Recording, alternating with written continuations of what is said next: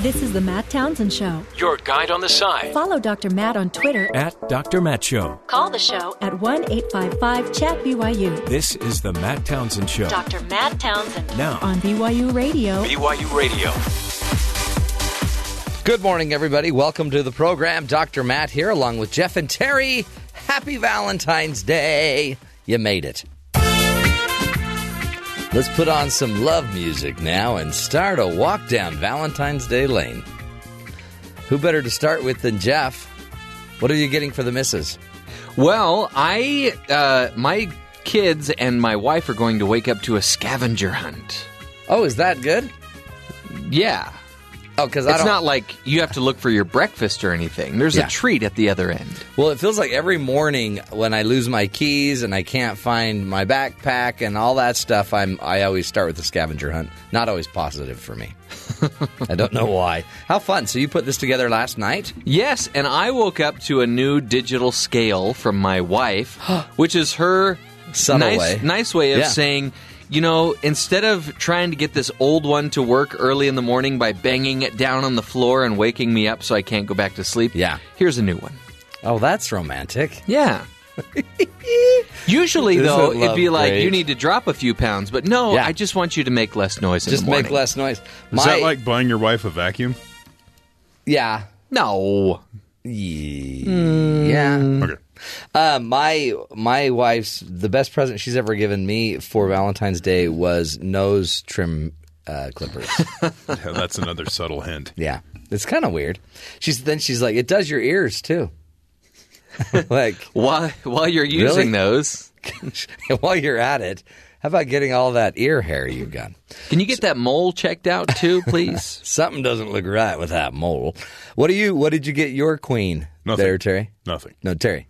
She doesn't believe in participating in Retail America's attempt to make their first quarter budgets. I know, so that's why you just write her a really cute letter. Yeah, so I help the kids make some cards or something. You're a monster. It's great. Okay. Like I said, my anniversary was like a week and a half ago. We're fine. Yeah, my anniversary's tomorrow. Yeah. So we don't do much today. Tomorrow's when the party starts. But wait a minute. Mm-hmm. If you're bundling Valentine's Day with your anniversary. Ignoring Valentine's Day. So what if you were to have a kid whose birthday was like December 30th or January 1st? Too bad. We didn't, though, so we don't have to worry about it. Poor kid doesn't get anything. Just a kick in the face. He would have a very depressing birthday because we go, dude, what do you want? What do you want from me? Yeah, so we don't do much except we'll say Happy Valentine's Day. And my wife's not big into flowers, so that's kind of... See, and I did that for the anniversary. Flowers? Have it delivered to the office. Oh, yeah, Everyone that's romantic. sees there. I'm a great guy. It's great. I have a meeting tonight, and my wife has a meeting tonight. No, tell everyone what it is, the meeting. Oh, it's just a church interview for me. It's a hearing. Not for you at the church, but you're going to a hearing. It's that the public disturbance. It would be more likely that I was getting my hearing checked than going to a hearing. So denial. Let me write that down. Still in denial. Yeah. So we're going out this weekend. Are you really? Mm-hmm. Love. I don't know why that's so surprising. So were we. I'm going to California. Oh. What? I'm going to watch movies. Disneyland? I was going to go to Disneyland, but the only day I could go would be President's Day, and I don't feel like going to Disneyland on President's Day. Well, let me look it up on... Is that the holiday? Yeah. It's Monday. I'll look it up on isitpacked.com and tell you whether or not... Is it packed? Is half of California there.com. That's a great website. Is it packed? It's like, does it fit? Or... There's one I always go to. It's like isitdown.com. Basically, like, is this website down? Like, you can't get the Netflix. You're like, yeah. And then see if other people are reporting there's some sort of service interruption. Yeah. Yeah. Will it blend? That's another one I like. Will it blend is fun. Because if you can blend it, you can drink it. Yep. It's packed. Not even yep, but yup. Wow. Like Y-U-P. Like fire code hazard packed at Disneyland. So I'm not going to that. There's Ghost Town. Hey, it's all right. Yup. It's packed, and I think there's one more that's forget about it. So if anybody out there in Anaheim, LA area has any suggestions for what we should do instead of going to Disneyland that doesn't involve a fire on the mountainside, a lot of traffic, preferably even a beach. I don't want it to involve a beach. Go to the beach. Why not? Beaches, I don't love them. Why? They're sand. Usually they're hot. Now they'd probably be cool. And lots of sun. And there's sand. And there's people. There's You're sand. a California Grinch. Yes. Anywho, happy Valentine's Day to you all. And boy, did Shaun White win a great little Valentine's Day present, some gold in the half pipe. Happier than ever. He did it. He got that Sochi monkey off his back. And then some awkward press conferences to follow. Yeah. And then he got he got that great shot of him biting his gold medal, which I think is crazy for the amount of money we spend on our teeth today. Do you think he was trying to see if there was chocolate in there? Yeah, where's the chocolate? There wasn't any chocolate the first 2 times, but maybe this time. What a ripoff. Let's get to the headlines with Terry South. Terry, what else should we be paying attention to? The Director of National Intelligence testified Tuesday that there is no single agency leading the United States' effort to respond to and combat Russian election meddling. The revelation came as Intel Chief Dan Coats also told the Senate Intelligence Committee that Russia is poised to target the U.S. midterm elections later this year. He warned that Russia will continue to use propaganda, social media, false flag personas, sympathetic spokespeople, and other means of influence. CIA Director Mike Pompeo later said, "We have seen Russian activity and intentions to interfere in this midterm election." So these are Director of National Intelligence and the Director of the CIA, and they're both saying this is going to happen. This isn't, CNN reports 3 sources familiar with the president's thinking says he remains unconvinced that Russia interfered in the election.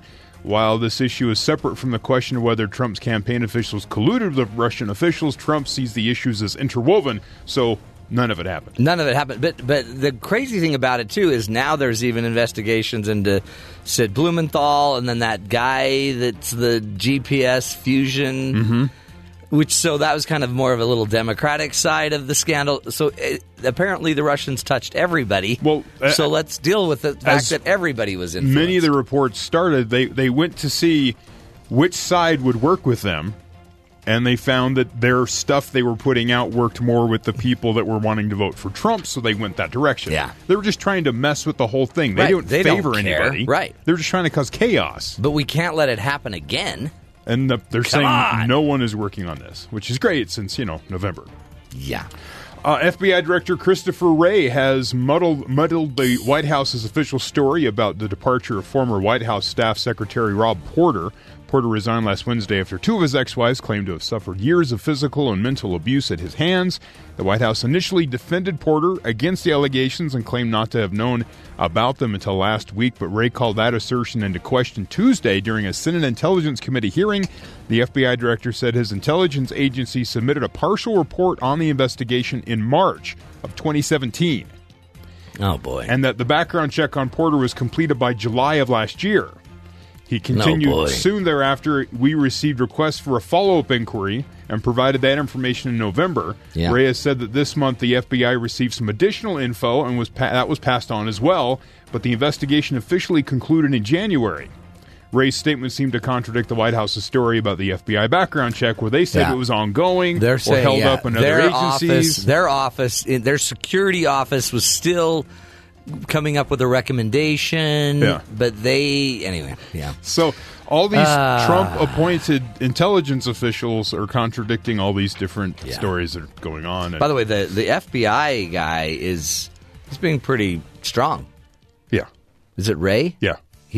Wow. He was questioning in the Senate level. Oh, no, they had all the information. The Senate level hearing, they're like, what are you going to do? Are you going to enforce the laws, or are you going to, do what the president, are you going to be compromised by the president? And he goes, I have to do what the law says. That's what the FBI does. That's what my job is. And so he's doing that. So we'll see what happens.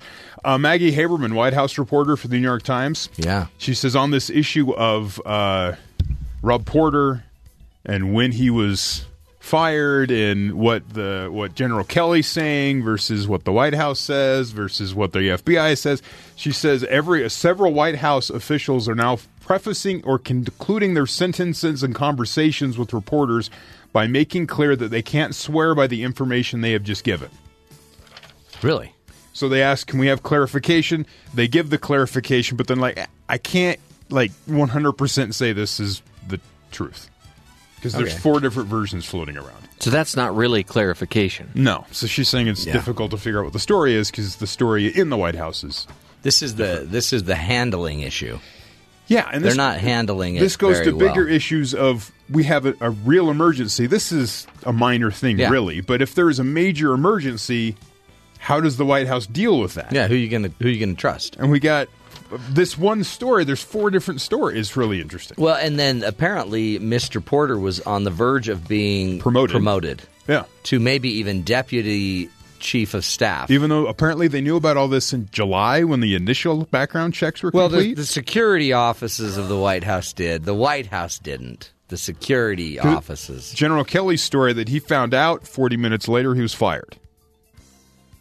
So that's his story. And that story's been kind of shot down. There's also, now there's a meeting between Sarah Huckabee, 4 members of the media, and Rob Porter, so he could tell members of the media his side of the story. Okay, yeah. That just came out the other day, and they asked her yesterday, and she didn't confirm or deny that the meeting happened. The reporters are talking about it. But everyone's, Other news, Remington, one of the oldest and most well-known gun companies in the world, plans to file for Chapter 11 bankruptcy protection. What? The plan would allow Remington Outdoor Company to stay in business while restructuring its debt. The plan allows for Remington to reduce its debt by $700 million and contributes $145 million of new capital into its subsidiaries, according to the company. Remington said in a statement that its operations will not be disrupted by the restructuring process. The gun industry has experienced slumping sales since the election of President Donald Trump.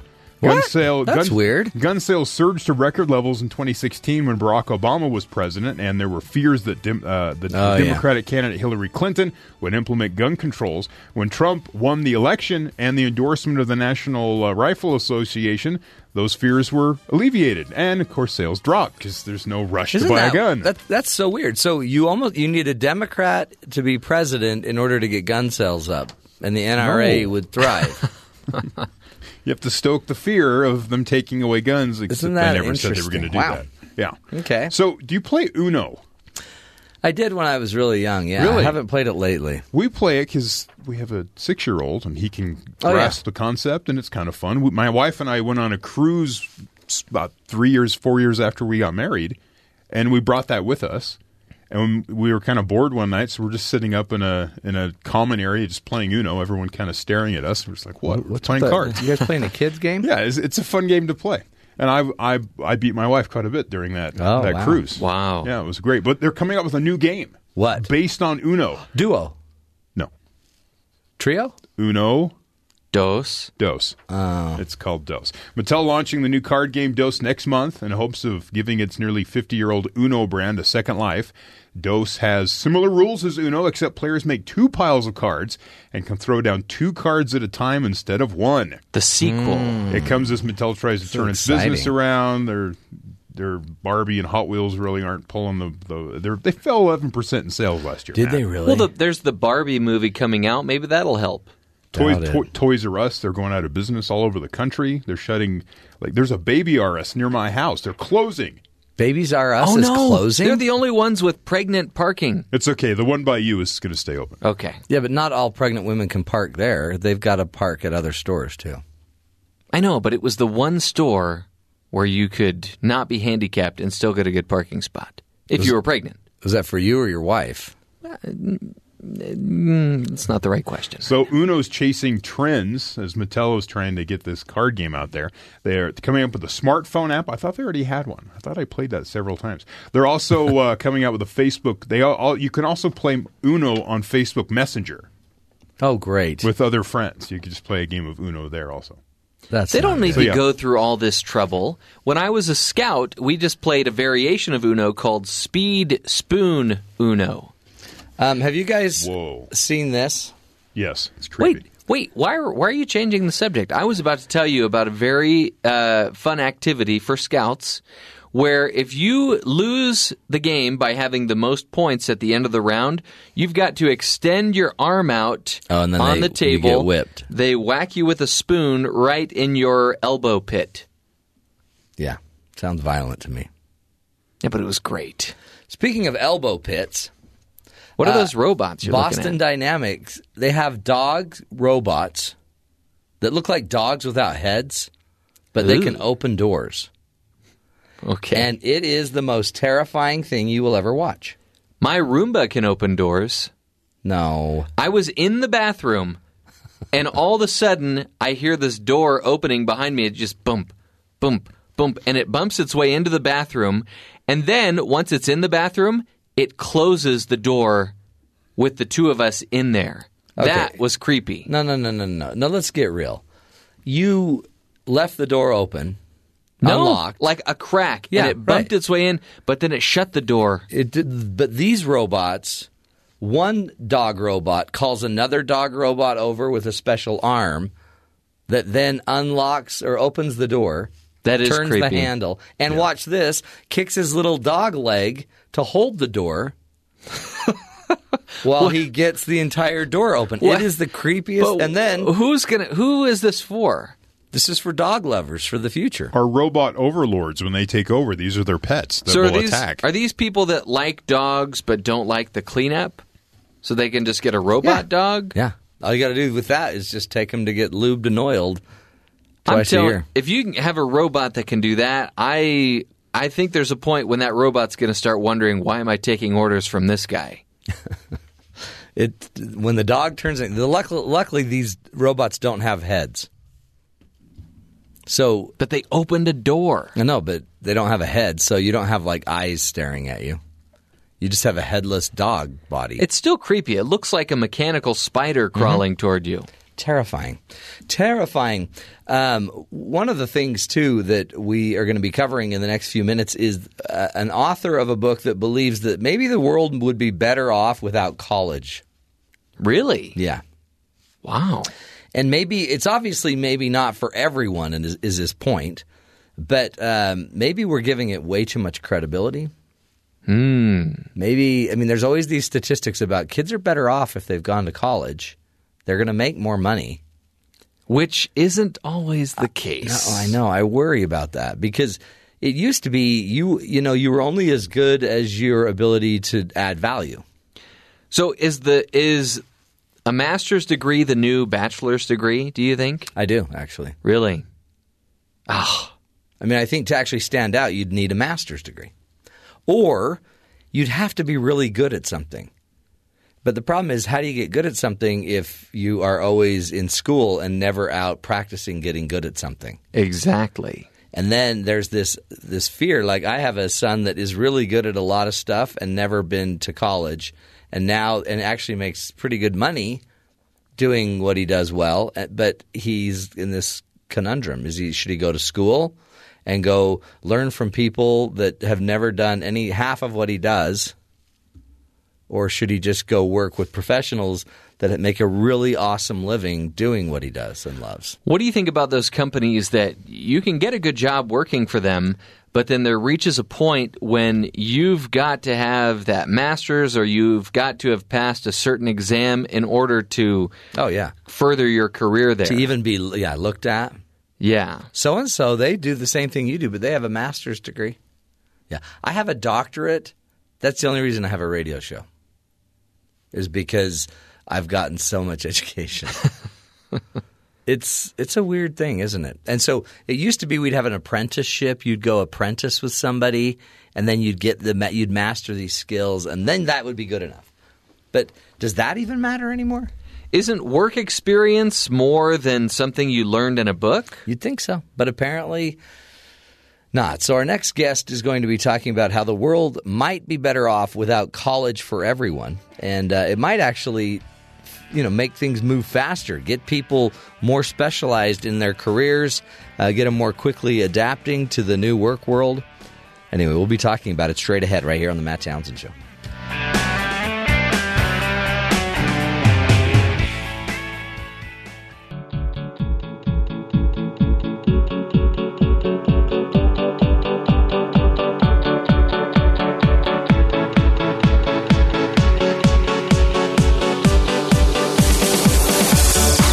Welcome back, friends. You hear it all the time on our show. When we talk about college and universities, college isn't for everyone. And we hear these arguments on the show. We make them a lot just because we have examples in our lives of a lot of educated people that then go out into the workforce, and many of them can't get the kind of job they want. But we wanted to talk to somebody that had a real opinion about it and has some research on it as well. One of them is his name is Bryan Caplan. He's a professor of economics at George Mason University and is the author of the book, The Case Against Education, Why the Education System is a Waste of Money and Time. Bryan, thank you so much for being with us today. Delighted to be here. Now, you're going to be controversial, Bryan. Talk about what's your case? Why is it that education isn't necessarily worth the money or the time that we may be putting into it? Right. Well, so the main thing I say is that it's not really worth it from society's point of view, that it's a ripoff for taxpayers.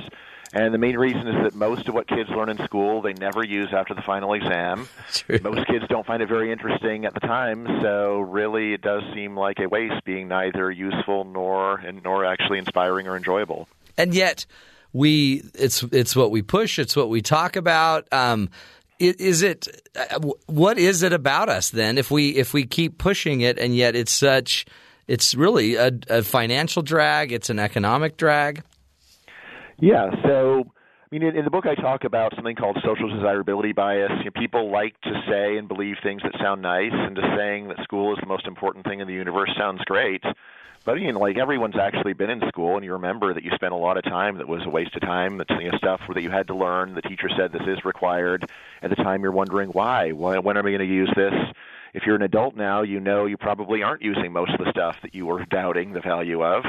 And, if you look at the faces of students, they're not having that much fun in most of their classes. So, again, there's the contrast between what you know firsthand, that school has an enormous amount of waste built into it, and what we're supposed to believe, which is that school is wonderful and just the most important thing of all. Now, again, as a college professor, where do you think where does the break happen? I mean, and how would we make it better? Is it elementary school that really is the problem? Is it middle schools, high schools? Is it our college systems, or is it kind of a universal problem? Yeah, I mean, I think it really is a universal problem. So even in kindergarten, of course, the kids are doing a lot of stuff that they're never going to need to know again. They're learning to read and write, and that's really important. And then a lot of it is just playing for them, and that's fine. But then, kids, even at that age, people are making kids learn stuff that they're never going to use again. So, endless mandatory music and art, which again, for kids who like it is great, but a lot of kids don't like it, and why they couldn't just be having some extra recess time is pretty unclear. But as long as the kids are, need monitoring or need daycare, then at least you got the daycare function being provided, and that's useful. But, once the kids are in high school and they would be capable of, being apprentices or learning a job, that's the point where I think you really have to say, what's going on here? If the kid is not getting much out of it, why is it that we don't find something better for him to be doing with his days? Don't we have data, though, that shows economically by having a college degree, you're more likely to make more money, to get more progress financially? Oh, yeah. So absolutely. So it's really the heart of the book is there's this puzzle. Why is it that so much of the time you spend in school seems like a waste of time, and yet employers seem to value that education so much? And my story is that even when you are not learning any useful skills, you're still jumping through hoops, and your good grades and high performance impress employers. And actually, this is the main way that we impress employers in our society, is by saying, "Ooh, look at me! I've gone and got my fancy degree. I've got good grades. I know none of it's relevant to what I'm actually going to be doing, but still, this is a reason to not throw my application away and to give me an interview and consider hiring me." Yeah, so I said, obviously people do learn some useful skills in school, and I say that repeatedly.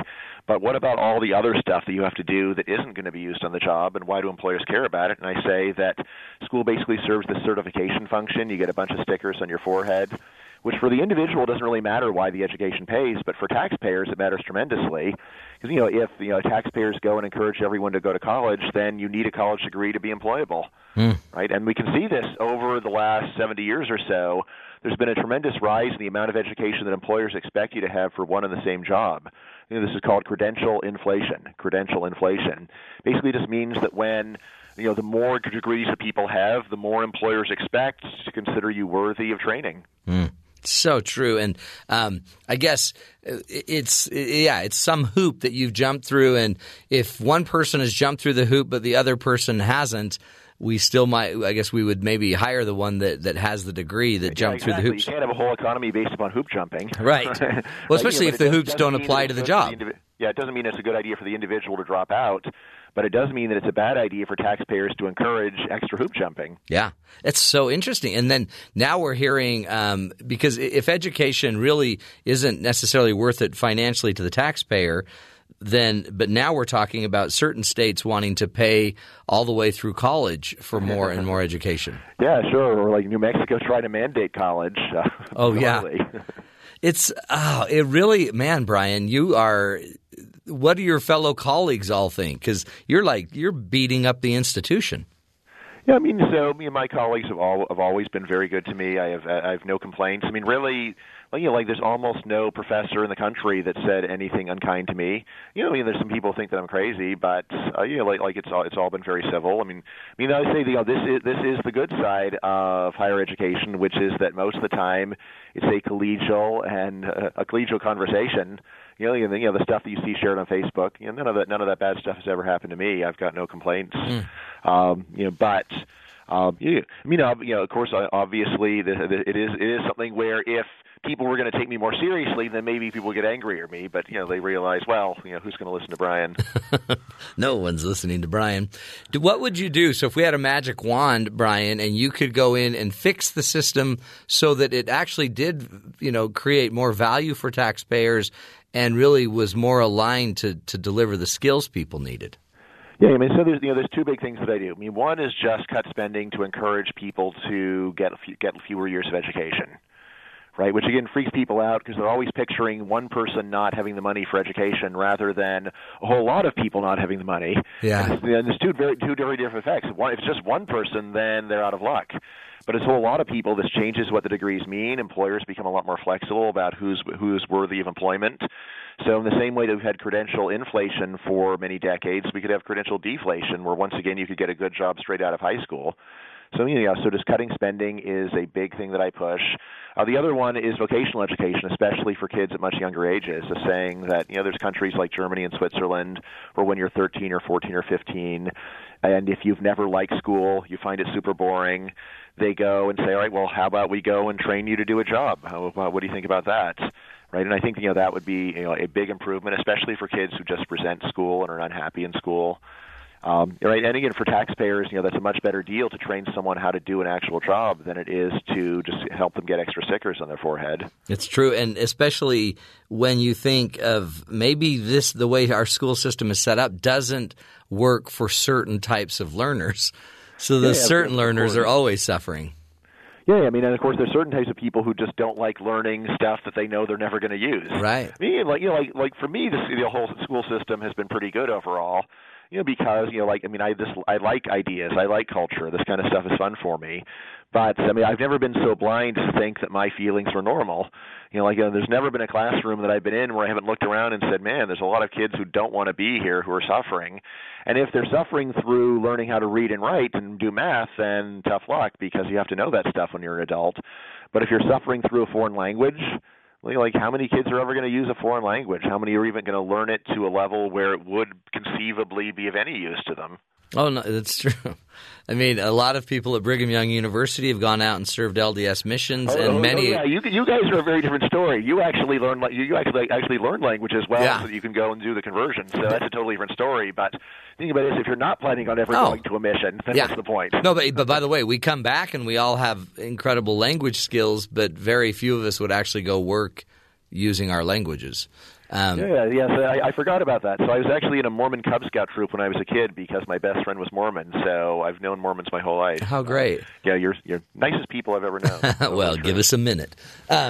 This is actually, Bryan. I think I think some of us would be afraid because we're like, oh boy, we need the institution to, like you're saying, to get everybody their stickers. But I think of a teenage kid I know that already is coding. He's already, moving way ahead in coding. And then he's still going to have to take his general eds in college. Yeah. And then do all of these things to jump through the hoop to actually be coding with a degree. Yeah, that's right. So back in the 70s and 80s, there were a lot of self-taught programmers, and there was a big enough pool of them that they were still employable. But in the modern economy, people that are good at computers almost always go to college, and then again, means that the opportunities for uncredentialed coders have been greatly reduced. I mean, I've talked to some friends in Silicon Valley, and they say, well, I mean, like, you don't have to have a college degree. We also hire people who win coding contests. And I say, yeah, what's the ratio of people you hire because they have fancy degrees to people that don't have degrees that you hire because they win contests? I'm like, yeah, well, we have like 1,000 people with fancy degrees and 5 contest winners. So yeah, basically it's the old story. You have to be twice as good to do half as well if you're going to do a non-traditional route. And what I say is a lot of what we're signaling with our education is just sheer conformity, just saying, look, these are the rules. I follow the rules. If everyone says you have to get a 4-year degree, I don't ask why 4, why not 3. I just go and do that 4-year degree. Right, and anyway, what's striking is that a lot of the payoff for education just comes from graduation year, which if people were learning useful skills in school would make very little sense. It's like, what, do you withhold the useful skills until senior year in order to teach them? But if the main thing you're doing is showing you're a conformist, then it makes sense because someone who does 3 years of college and drops out is really defying the system and saying, I don't care about the expectations of my parents, my teachers, my peers. And the way that you show that you are playing by the rules is by doing the normal thing. 4 years in society, fine, 4 years. Other countries where you have 3-year college, then the 3rd year is important in those countries. Yeah. And it is, I guess it's arbitrary. It could be 2 years. It could be 1 year. It's like, why do we wear suits instead of kimonos to interviews? Well, you can either sit around asking that, or you can just do whatever is normal in your society and then get a job. That's true. Oh boy. And I guess too, another issue, as the economist, you're saying, I guess I assume we have to go to college to get the better degrees so that we make the more money, and then the money would make our financial systems more secure. But as an economist, you're saying not the case? Yeah, I'm saying that if we have people at fewer years of school, the main thing would happen is you could just get a good job with fewer years of school. Yeah. So yeah, I mean, really, the effect is not a secure financial system. The main effect is, first of all, we waste a ton of taxpayer money. So again, total government spending on education is about $1 trillion a year, and then we also just waste years of people's lives. If you ever go and read autobiographies of people from decades ago, and to see people that were already very gainfully employed when they're 15 or 16 years old, they're running companies when they're 20. I mean, this kind of thing today sounds bizarre.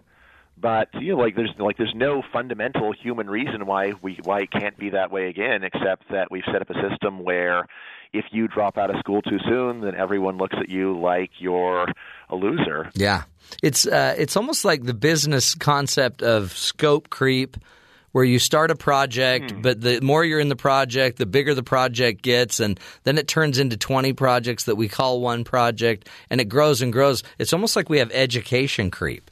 Yeah, absolutely. I mean, that's the real whole story of the last 100 years is more and more people going. And at any one point in time, you said, well, look, if we send one more kid to school, he has a better career, so let's do that. But again, always forgetting that if too many people go to school, then the degree ceases to be very valuable, and then those people need yet another degree. There's an internet meme that says, if everyone has a BA, no one does. And, that's a good one-sentence summary of my book. That's so true. And now it's like, well, now if you really want to stand out, you need a master's degree. Yeah, a master's or Ph.D., a professional degree. Right. Yeah. So it is a crazy system that we have boxed ourselves into, and yet it's so hard to get people to reconsider because there's just so much affection for education. And again, I understand that. I mean, when I see teachers today, they're super nice. I mean, like when I was a kid, there were some really mean teachers, but right. They seem pretty much gone now. Yeah. Like even the gym coaches seem like human beings now. Not calling you a maggot like right. what I remember. Take a lap, maggot. Right, but again, that doesn't mean that it's a good use of taxpayer money just because they're really nice people. I guess that's the point is you're not saying education's not important. You're just saying we only need as much as we need. We don't need. Yeah. I mean, the subtitle of the case against education is why the education system is time and money. It doesn't mean every single bit of it is a waste of time and money, but it means like the whole system is burning up tons of resources and time that could be better spent in other ways. like if you were to go and try, and do 10 loops around Salt Lake City before you get to your destination, you say, wow, this trip has been a giant waste. Right. Well, we still got to our destination at the end. Yeah. Yeah, I guess, but there's a much cheaper way of doing it. So why couldn't we just do it the cheap way? Do you think there's any possibility that will happen, or is there also some market function or structure that's eventually going to start pushing back on this? Only a little bit. I mean, there's a lot of people who are optimistic about online education. I am not. Again, the main thing is when I look at online education, it's almost all what you could call edutainment, where it competes with blogs or with just reading for pleasure. It's not like someone does online education and then they say, well, now employers will give me a good job without college. That's very rare. And just the whole attitude of people studying online. And, they're doing it for entertainment, not to get credentials. And again, if I'm right about the conformity signaling part of school, then if someone were to say, hey, look, I'm going to go and signal my conformity in a totally new and weird way, I'm going to go and do it all online, that doesn't signal conformity. It signals nonconformity. It's true. And I guess is there what can I do? I have a son, for example, that really has become self-trained and in a field in videography and music and all of these different fields, and it can make a great living and will make a great living. What can I be teaching my kids to maybe make this more efficient and maybe push back the little way I can? I mean, does your son have skills where he could actually get a job, or does he still need to go to college? No. In fact, even going to college, he's already doing more than the professors teaching him what to do. So then possibly he could just quit and go and get a job. My suspicion is that he'll still get a better job if he finishes, and since he's already there, probably isn't too much more effort for a kid like that to finish. Yeah. Again, the main thing that I push for is we have to change taxpayers' minds about what is a valuable use of their tax dollars. I mean, if I could get education spending to fall by 1%, I'd consider that a tremendous accomplishment. Because people are so stubborn about this. So, if we could just get even a little bit of financial sanity around discussions of education spending and get away from the hyperbole of this is the most important thing in the world, every kid has to have the absolute best possible education. If we could just go and be a little bit more realistic, a little bit more calm about it and say, well, it doesn't really make sense to try to give everyone the best, because if everyone had it, then we just need to get even more in order to be employable. It's such a great point, and we see it all the time. Everybody has to have an education, and then you don't stand out unless you have more education. So where does this end with all of us having 2 PhDs? Bryan Caplan, thank you so much. The name of the book, again, is The Case Against Education: Why the Education System is a Waste of Time and Money and Time. Boy, again, education's good. Having so much education when you're really not needing that much education, maybe just elevating the cost of the system for everybody and making it harder and harder for people that really have great abilities and skills to do what they can do. Interesting stuff. We'll do a little Coach's Corner straight ahead. This is the Matt Townsend Show on BYU Radio.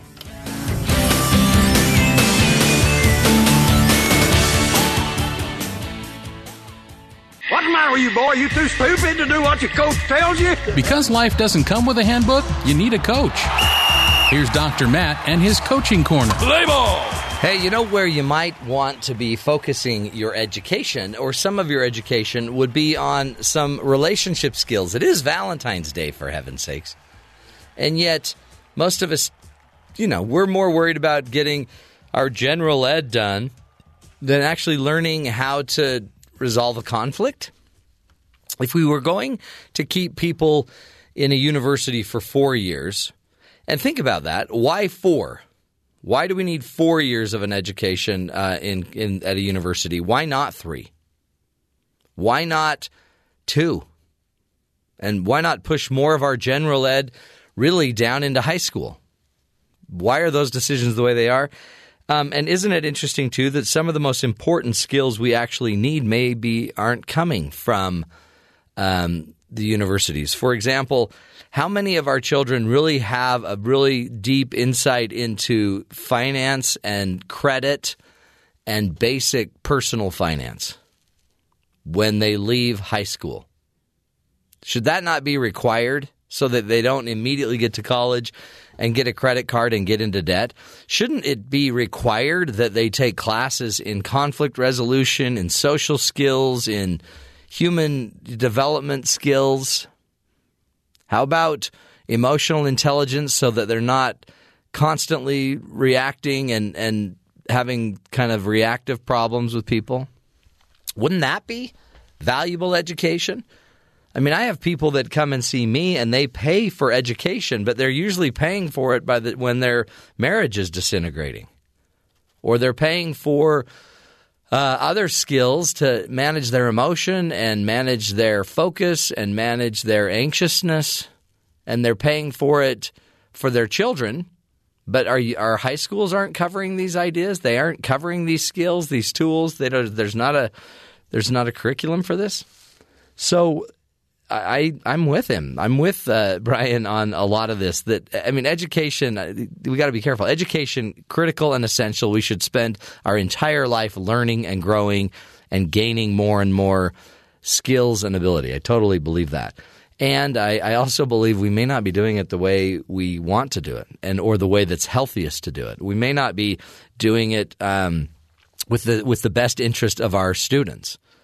I see people at this university that are dying because of a class that shouldn't be destroying their life, and it's a general ed class so that they can just get their generals done. They're not even in their specialty yet. Should we require that the specialties be fields that can actually earn money? If the government's going to have to pay to subsidize universities all over the country, shouldn't we make sure that when a student is leaving the university and they've spent all this money and governments have subsidized all these degrees, shouldn't there actually be an outcome of financial benefit? And I'm not saying all education should just be about finances, but if we're paying for it, anyway, it's a change. It's something we probably ought to look at. But what is it that you need to be growing? What is it that you need to be learning? And maybe instead of hoping that your schools will provide it, but we might want to push back on them a little bit more so they might even at least look at it. What we might want to be doing too as parents is seeing if we can't try to teach our kids some of those other skills that they need, the relationship skills, the finance skills. I'd have better conversations about intimacy and sex with your kids. I'd have better conversations about technology use and your technology devices. I'd make sure they understand how to protect themselves from what's online. I'd help them be sure that they're putting out a really good online presence and very clear about what employers in the future are going to be looking for.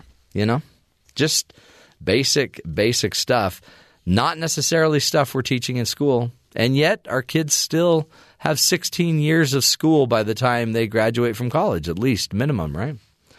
Anyway, we will continue giving you the tools that help, doing what we can to help you live longer, love stronger, and lead a healthier life right here on the Matt Townsend Show. Up next, some ideas about Valentine's Day.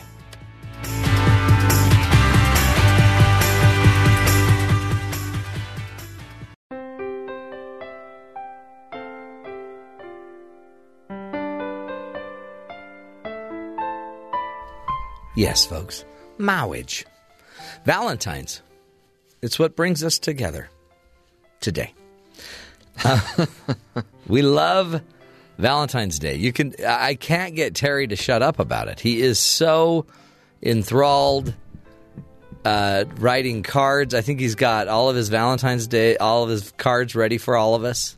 No. And then you're going to hand them out.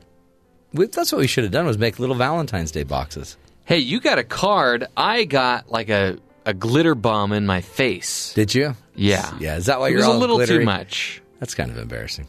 So who better to help us understand more what we can do for Valentine's Day than Mr. Valentine's Day himself, our own little Cupid, Terry South.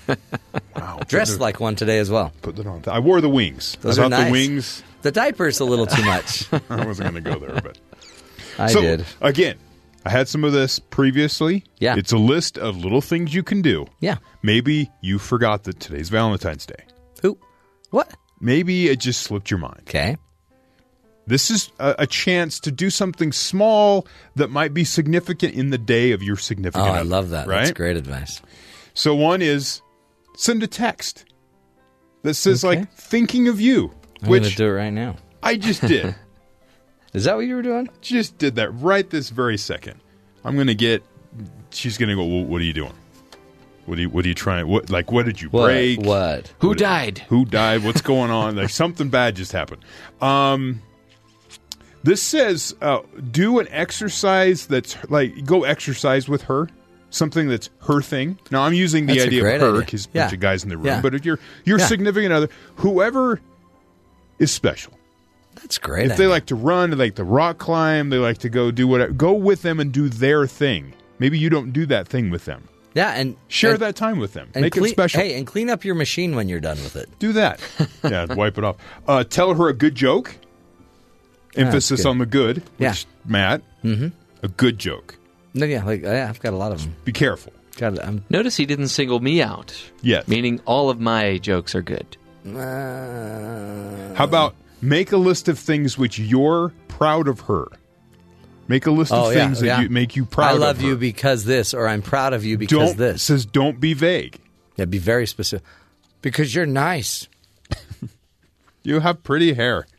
You make the sun come up in my day. That's very Do you do it in that voice? Yeah. Okay. Vacuum under the couch. Oh, that is romantic. That's really romantic. Okay. I already did this one. She's going to hear. Is she? No. Make a homemade card from the kids. Yeah, but that's... Because she knows where that came from. Right? Yeah, but that's kind of your kids. That's not necessarily yours. My daughter's like 1. Hey, she's not allowed to play with scissors, Matt. Come on. It's the adult that does all the instigating. Yeah. These kids aren't going to come up with that on their own, right? Sure. Turn your phone off and spend the night together. And just talk and listen and communicate. Give us one more. More. That sounds rough right there. Just one more little bit of joy. Let's see. Organize and clean up your space. Clean up your mess instead of letting her do it. Yeah, instead of letting him do it. Or, either way. Yeah. Whisper something sweet to her. Chocolate ice cream. Okay, that's great. We will be continuing with this advice throughout the next 2 hours. This is the Matt Townsend Show, helping you love on Valentine's Day.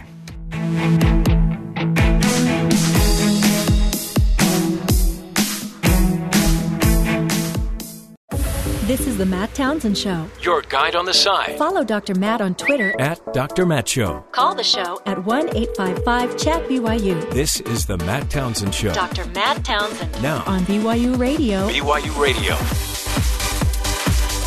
Good morning, everybody. Welcome to the program. Dr. Matt here, your coach, your guide on the side, along with Jeff and Terry.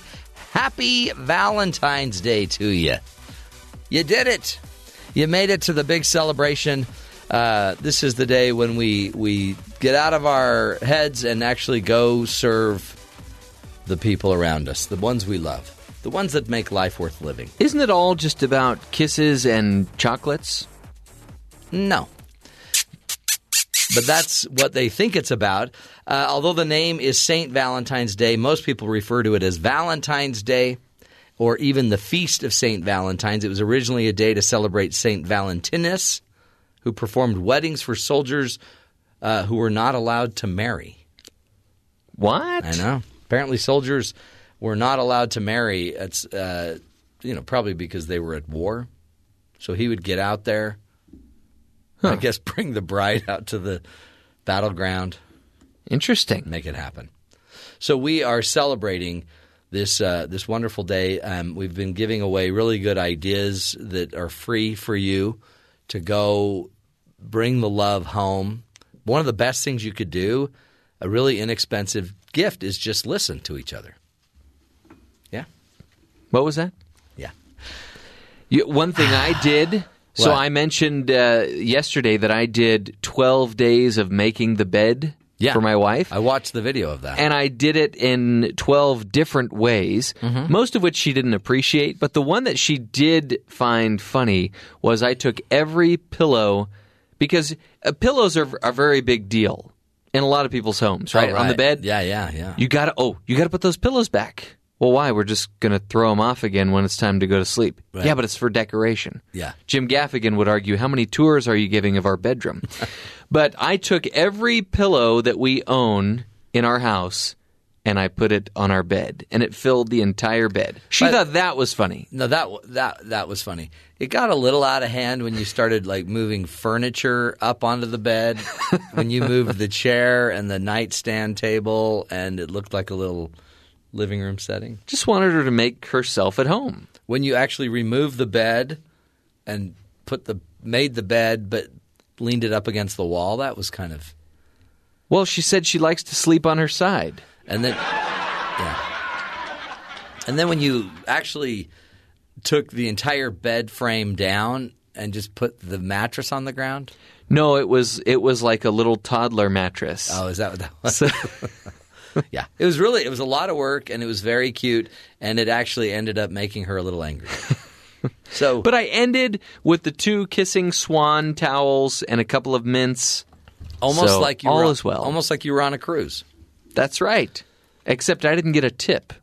Well, let me give you a tip. Maybe don't do 12 days of Valentine's Day. Maybe just do 6. Well, ever since I started doing the show, I make the bed 0 days a week. I know, yeah. You don't want to make it when they're in it. That really makes them mad. Yeah. My wife has tried that. So happy Valentine's Day. It's not just a pagan holiday anymore. No, it's also a day that they try to sell as much stuff as they can. Flowers, That's true. Chocolates. The greeting card industry is booming right now. There's still nothing better than those cinnamon red heart, tiny little red hearts. Those are so good. Really? Yeah, I love those. No, it's got to be like a peanut butter chocolate heart. Well, you can do both. No. Okay. There's only one that you can do. When you're on the diets that I'm on, you can't do both. And Valentine's Day has got to be a little hard in the White House lately. Why do you say that? Well, there's been some stories that have come out of the White House that have made it a little more difficult. No. It's okay. The lawyer took care of that. Yeah. So let's get to the headlines with Terry. Terry, what else should we be paying attention to this wonderful pagan holiday? Dan Coates, the Director of National Intelligence, warned Tuesday that the national debt is unsustainable and possesses a dire threat to our economic and national security. It poses a dire threat. Hold on. Who's Dan Coates again? He's the Director of National Intelligence. Wow. So our national debt, a dire threat to economic and national security. Coates warned his warning comes as a juxtaposition to President Trump's recent signing into law a bipartisan budget deal lifting spending caps by $300 billion in addition to a tax cut costing an estimated $1.5 trillion. Republicans have argued that economic growth will make up for a lost federal funds as a result of the change in the tax code, which are mostly geared towards corporations and the wealthy. The national debt currently stands at $20.6 trillion and counting. His testimony before the Senate Intelligence Committee, Coates also described the fractious nature of the political discourse in the United States. So wow. He's talking about kind of the whole economy, the national. It affects national security because it puts us out there to the point where it starts messing with our deals with other countries, and they can come back and say, "Hey, we want you to do this. We'll vote this way on this deal," and we're compromised at some point because of debt. But by the way, it makes sense, right? I mean, financially, it does devastate you personally. Why wouldn't it devastate our country being in such debt? But normally, this is something you'd hear Democrats say to Republicans when they're in office, or Republicans saying it to Democrats when they're in office. Yeah, and President Trump, as he ran for office, talked about how much debt we have and how bad it is to have debt. Where he goes, we're actually a very poor country when you start measuring our wealth versus debt. Yeah. And they just added all this debt with more the plans debt. they ran with. Yeah. Former Staff Secretary Rob Porter was reportedly in active talks about a promotion possibly to Deputy Chief of Staff when his ex-wives went public with allegations that he physically and had verbally abused them, CNN reports. The White House Chief of Staff, John Kelly, has claimed he demanded that and got Porter's resignation within 40 minutes of fully understanding the severity of the allegations last week, although FBI Director Christopher Wray said Tuesday that he first briefed the White House on Porter reporter in March of 2017. Oh, yeah. Ooh. Almost a year ago. And several more times in subsequent months. So this comes amid news that reportedly Trump is looking for a replacement for chief of staff, and he's talking to Reince Priebus about how John Kelly isn't necessarily doing things like he wants it to. There's stress in the White House because Kelly is this barrier to get to President Trump, and people don't like that. So there's kind of fighting from within, and it kind of just turns into Game of Thrones. It seemed that when Kelly took his new position, things went a lot better for the White House. Yep. A lot fewer leaks. So now there's a lot more leaks. Well, it would be terrifying to find out if he left. Yeah. What would happen again? Somebody needs to keep people away from the president. Yeah. It depends. Other news, the phrase you start to hear all the time on TV in the fall, something like, I'm Angus and I approve this message. I'm blah, blah, blah, and I approve this message. Yeah. It's all political ads, right? Or this ad was paid for by Canines for a Better America, or whatever the company is, whatever the group is, whatever the super PAC is. I haven't heard that one, but sure. It's not Canines. It's an example. Yeah, but that's a good one. The Federal Election Commission clarified an opinion in December that such a disclaimer needs to be visible on ads and on websites like Facebook. Oh, wow. Really? Yeah. It has to be visible, not just audible. You need to see who's paying for this. Okay. Only it doesn't seem like anyone's actually obeying it. A ProPublica investigation found that of 300 political ads that have run on Facebook, fewer than 40 actually met the FEC's disclaimer and disclaimer laws. Ads lacking the proper FEC language includes one paid for by the Democratic National Committee and by President Trump's 2020 campaign. Fines for knowing and willful violations of the law can be over $1,000 apiece. Wow. So most of what Facebook's trying to deal with, how they deal with politics. Yeah. And it seems like it's either not being policed, or the people that make the commercials and ads you see on Facebook for a politician are not being put together correctly. But everyone just seems to be ignoring the rules, it looks like. You should have a disclaimer. Yeah, you should. Who's this paid for by? But then again, don't you kind of know it's paid for by somebody? Well, you would think, but apparently fake news has been really sneaking in on people. This story, I found this to be odd. What?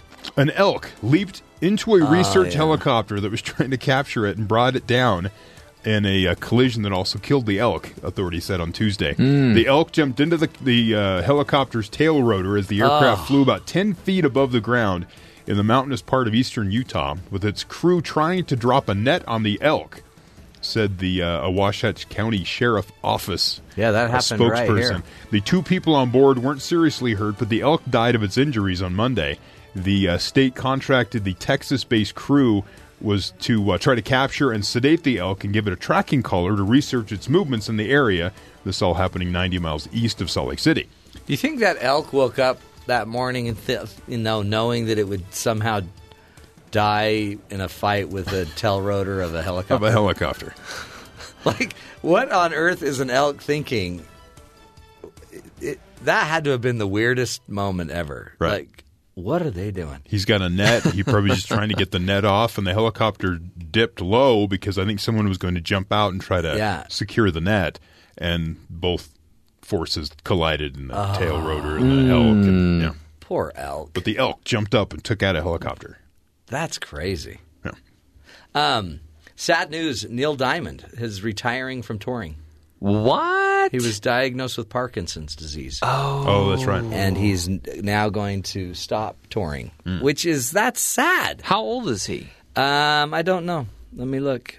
50 years, by the way, he's been touring. Wow. It's hard. I'm watching a video, it's not written, so I don't know how old he is. But Neil Diamond is so I was going to go to Paul Simon. Paul Simon's also retiring. He's going on his final tour, and I was trying to get tickets to his final tour. How did that endeavor go? Well, I'm still in the pursuit. Ooh. Neil Diamond is 77 years old. Ah, sweet Caroline.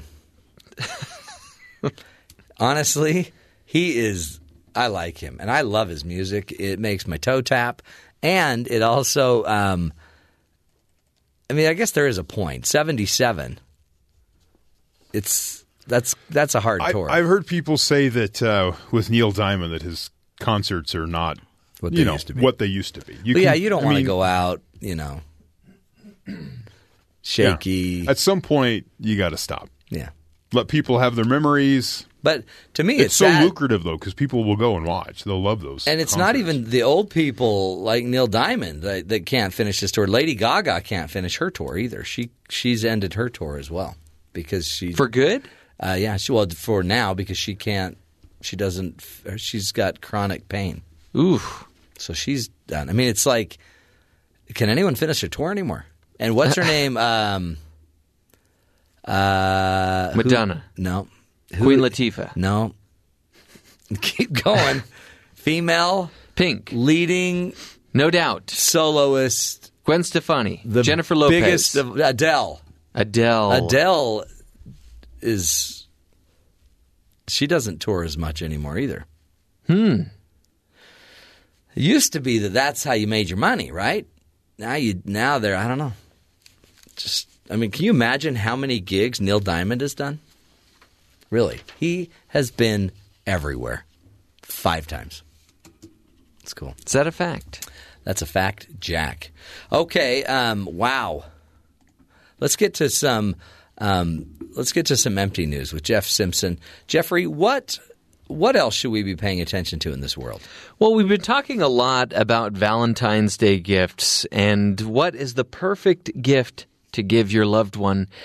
And this is a great example of a gift that could have been great had this person just read a little closer what they were buying. What?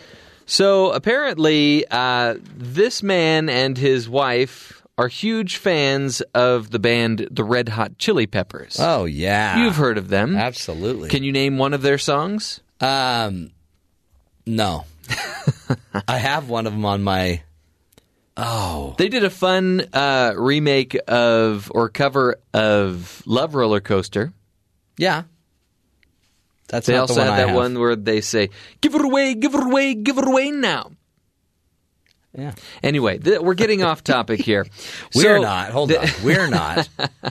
So this guy thought he was buying concert tickets to see the Red Hot Chili Peppers, and this was going to be in Belfast on February 10th.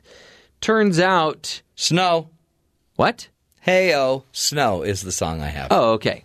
It turns out he was actually buying tickets to the bagpipe band, the Red Hot Chili Pipers, in Belfast. Man, he wondered why he got such a great deal. Yeah, these tickets are only $12. Why it wasn't a very huge venue. But, just to keep things in good humor and on the light side, they actually followed through with their plans to go to Belfast, and they went to the Red Hot Chili Peppers concert. I think they only paid, $40 per ticket, maybe? So, and then he had purchased airplane tickets, too, to go to this concert. So they just decided to go for it. That's what I would do. Yeah. Would you still go? Oh, yeah, for sure. But it wouldn't be the same. Well, it literally would not be the same. It would be quite boring. Not boring. Come on. Not boring. But you go from a Red Hot Chili Peppers concert to the Red Hot Chili Pipers, I have a feeling you might be disappointed. Especially if you're looking for hot peppers. Hot pepper. Anyway. Okay. Is this sound from it? This doesn't do it for you, huh? Kind of. See, you're bobbing your head. But I love a bagpipe. No, I'm going to have one of those at my funeral. Really? Yeah. Are you going to be playing it? No. Okay. I want a bagpipe. You're not being buried with one then? No. Okay. Well, we have some fantastic sponsors as well that have a couple of other ideas for what you can give your loved one this Valentine's Day if you're not interested in seeing the Red Hot Chili Pipers. And maybe you could take them to a nice restaurant. Darling, I remember bringing you to this restaurant on our very first date. And now that we're celebrating our 2-year anniversary, I wanted to bring you back and share this poem I wrote for you. Your eyes beam brighter than 1,000 suns, the light of which never dies. the pools of which never run dry. Your sweet embrace feels heavenly, and there's no place I'd rather be, enveloped by perfection, with inflections of, Welcome to the Awful Waffle. Gladys, you still work here? You still eat here? Ugh. What do you want? Gladys, we'll take 2 Texas plaid piles, a bucket of pickle brine swine, 2 hashed potato platers, and a gallon of your pulpiest OJ. Coming right up in 2 shakes of a pig's tail. Oh, good old Gladys. Some things never change. Like my love for you, my widow wummy waffle. I love you too, buttercakes. Oh, darling. The Awful Waffle, serving you the same breakfast from when they opened their doors 20 years ago. Literally.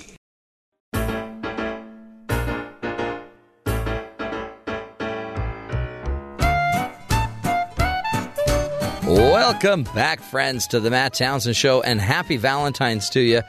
It is also time for the empty news segment of the program. Jeffrey, what else should we be covering?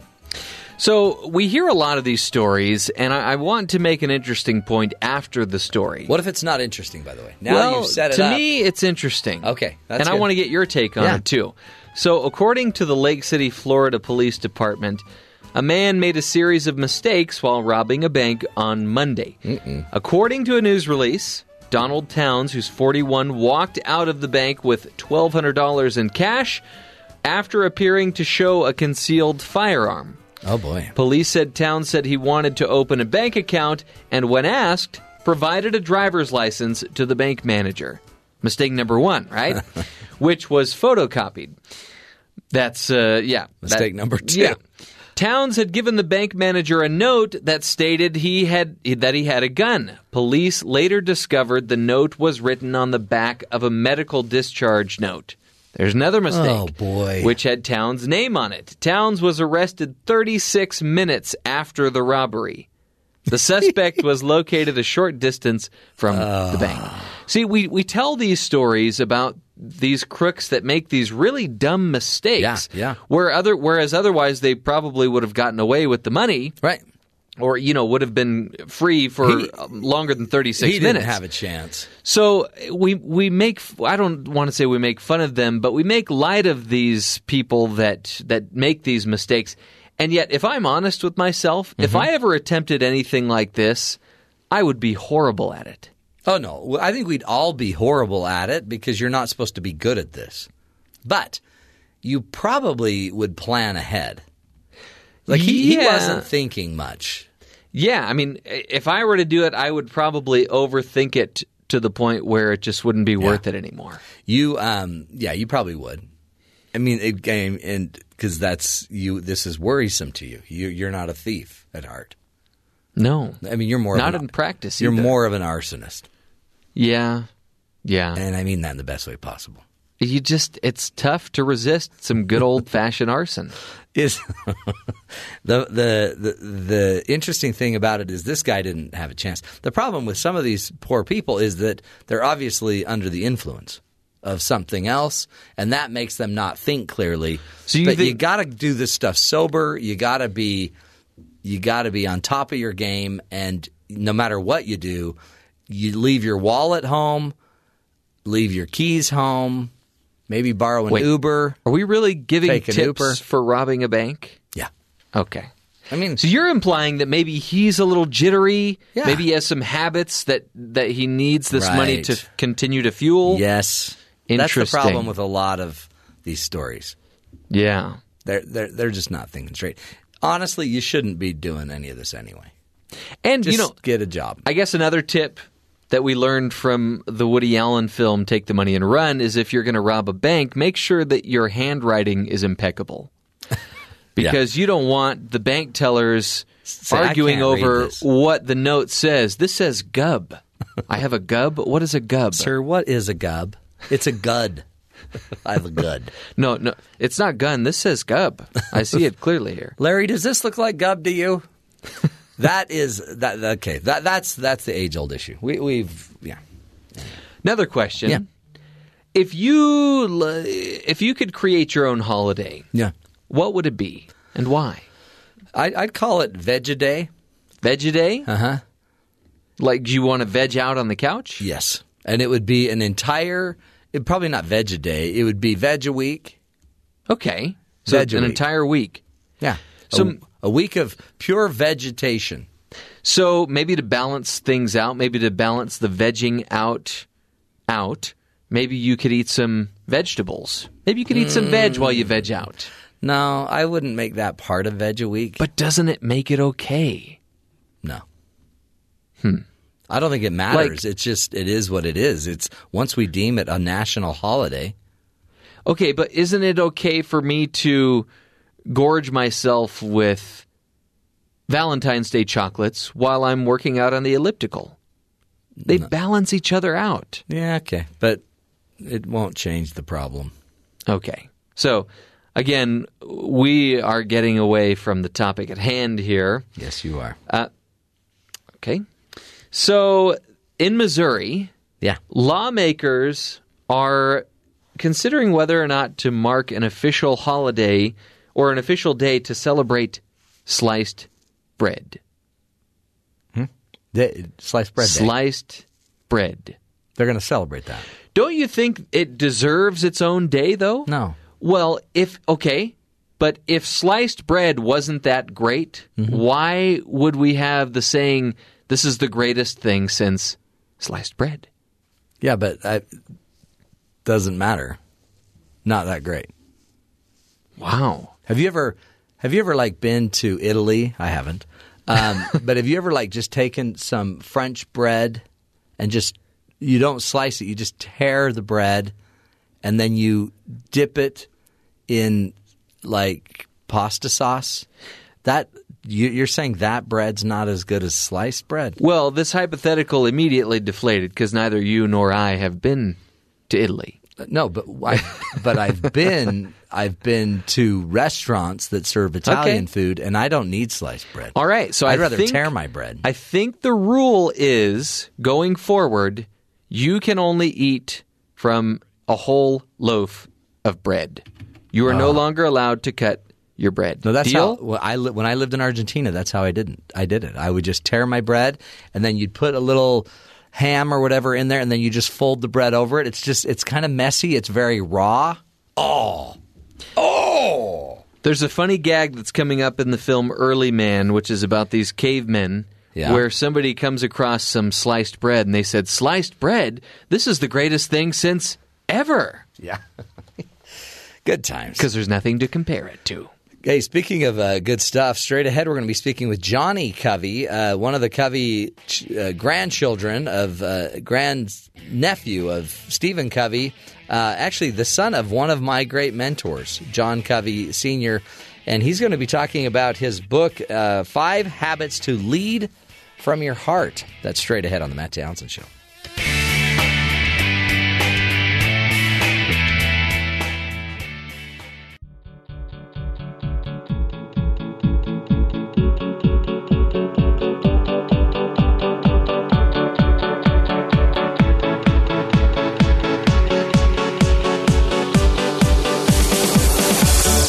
Welcome back, friends, to the Matt Townsend Show. You know, as businesses continue to change and evolve, business leaders are finding that they are facing new and different challenges than those that they faced in the past. Chief among these is the struggle to actively engage and empower employees, many of whom feel undervalued and dissatisfied with their jobs. Here to speak with us today about better leadership is Johnny Covey. He's the author of the book 5 Habits to Lead from Your Heart. Johnny is a motivational speaker, trainer, an MC as well. Also, the grandson of one of my great mentors and idols, John Covey Sr. Johnny, how are you, my friend? I'm doing good, thanks. I love your grandpa. Oh, yeah. I know you guys have worked together and done really cool stuff. It's changed my life. He's so you're a chip off the old Johnny block. And John, I love the book too. 5 Habits to Lead from Your Heart. What made you choose of all the topics that a Covey could choose to work on? What made you choose this one? Well, I mean, the real quick story or version would be when I was 17, I read Stephen Covey's book, obviously, and decided I'm going to do what he did. And I was so naive, and in my heart at the time, I'm like, I know that guy. I can do the same thing. Yeah, he's your uncle. I'm like, that guy did it. I know him. So tens of thousands of hours later of thinking, how do we actually change? What is the root cause? Creating a framework, Stephen created a framework that allows us to, makes it duplicatable. You can train the trainer. You can share with other people. Coming from the heart just came up over time of realizing the real root cause of us not progressing, not moving forward, where we're stuck is because we're in our head protecting. Using the analogy of, in sports, he's in his head. You can't make anything, or I'm in my head. So when we're in our head, we're in the back part of our brain that protects. And when we're in our head, that's all we do. It's all defense, all protection. And when we're in our heart, it's all about progression. And sometimes people say, I'm in my heart. Yes, there's the emotion behind it, but we're using our left and right brain to progress. So it's not a concept, some kind of lovey-dovey, it is Valentine's. Yeah. But, so you could definitely use it in that context, but really, for the most part, it's when I'm in my heart, I'm ready to move forward. I see the next steps. I'm ready to engage. And so that's where this process came from, trying to figure out how do you get to the root and show someone how to go from their head to their heart in a simple way that it's really tangible. That's interesting. Yeah. It seems like it's a scary tack and approach, because it's almost like we already have our fears, and then we always want to kind of look good. But where you teach this is in business settings. Do businesses receive this well, this idea of getting the people into their heart? It's almost like they want us to stay in our head. Yes and no. So people usually bring me in when there is enough pain to change.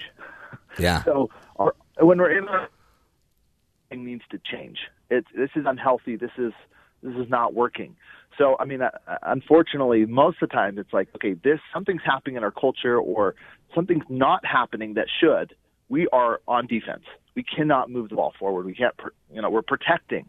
So when they bring me in, they're saying we need to change what we're experiencing. So our experience is really what we think, what we feel, and what we do. And so the framework of head to heart allows you to break down and get present. Okay, this is what the thoughts of our culture are. Then it triggers this feeling, so therefore we're doing this. So it makes perfect sense why our employees are doing this or what they're experiencing, because we have this head culture, and we know it, and we want to progress. Yeah, like you said, sometimes we think, just stay in your head, just do the work and don't think outside the box. But we don't live in that age anymore where you can survive with that kind of thinking. Yeah. So that's where people are more open to it than I would say even 10 years ago. Absolutely. What's one of the first steps we use to kind of move us away from the protecting down into the progressing of our heart? So the first gift that all of us have, the ability to be present, aware of our experience, what we think, feel, and do. That's the hardest part, to say, I'm going to be present. If I'm in my head, I'm going to be aware of it and recognize it. We don't want to be present because we'd rather pretend. Usually when it's painful enough, we'll say, okay, I'll use this first gift of presence to then lead me to the next gift. Now that I'm present, my second gift is the ability to choose. And if I know I have a choice between my head and my heart, and head's not bad, heart's not good. Right. It's there to protect us. No different than like the taste buds that in my mouth protect me from milk that's gone bad, for example, aren't bad. But I really do prefer the ones that tell me, hey, this tastes delicious. So I need my head and my heart. It's just we get stuck in our head when we no longer need to protect. It's no longer serving us. It might have served us for a moment. There was a little bit of danger, but we need to move forward and progress. So it's this chain of, hey, I'm present. What am I choosing? I'm in my head. And really it's a matter of listening and understanding what our emotions are telling us. Our conscience lets us know what's healthy and what's not, what's good for us through how we feel. If we feel icky, our conscience is actually telling us just to change. It's like, you're in your head, let's get out. Yeah. Time to move on. And if we'll listen and not take those emotions as it must be something that must be wrong with me or I'm broken, and stop labeling this emotion as good or bad. It's just a message. And if the message is telling me to change because it's icky, then I can choose a new experience by going from my head to my heart. So that's the process in a really quick nutshell. And then you get good at, when you're stuck, okay, I'm in my head, go from my head to my heart. And really just get present in it, recognize the choice that you have, and then let your conscience be your guide. That's it.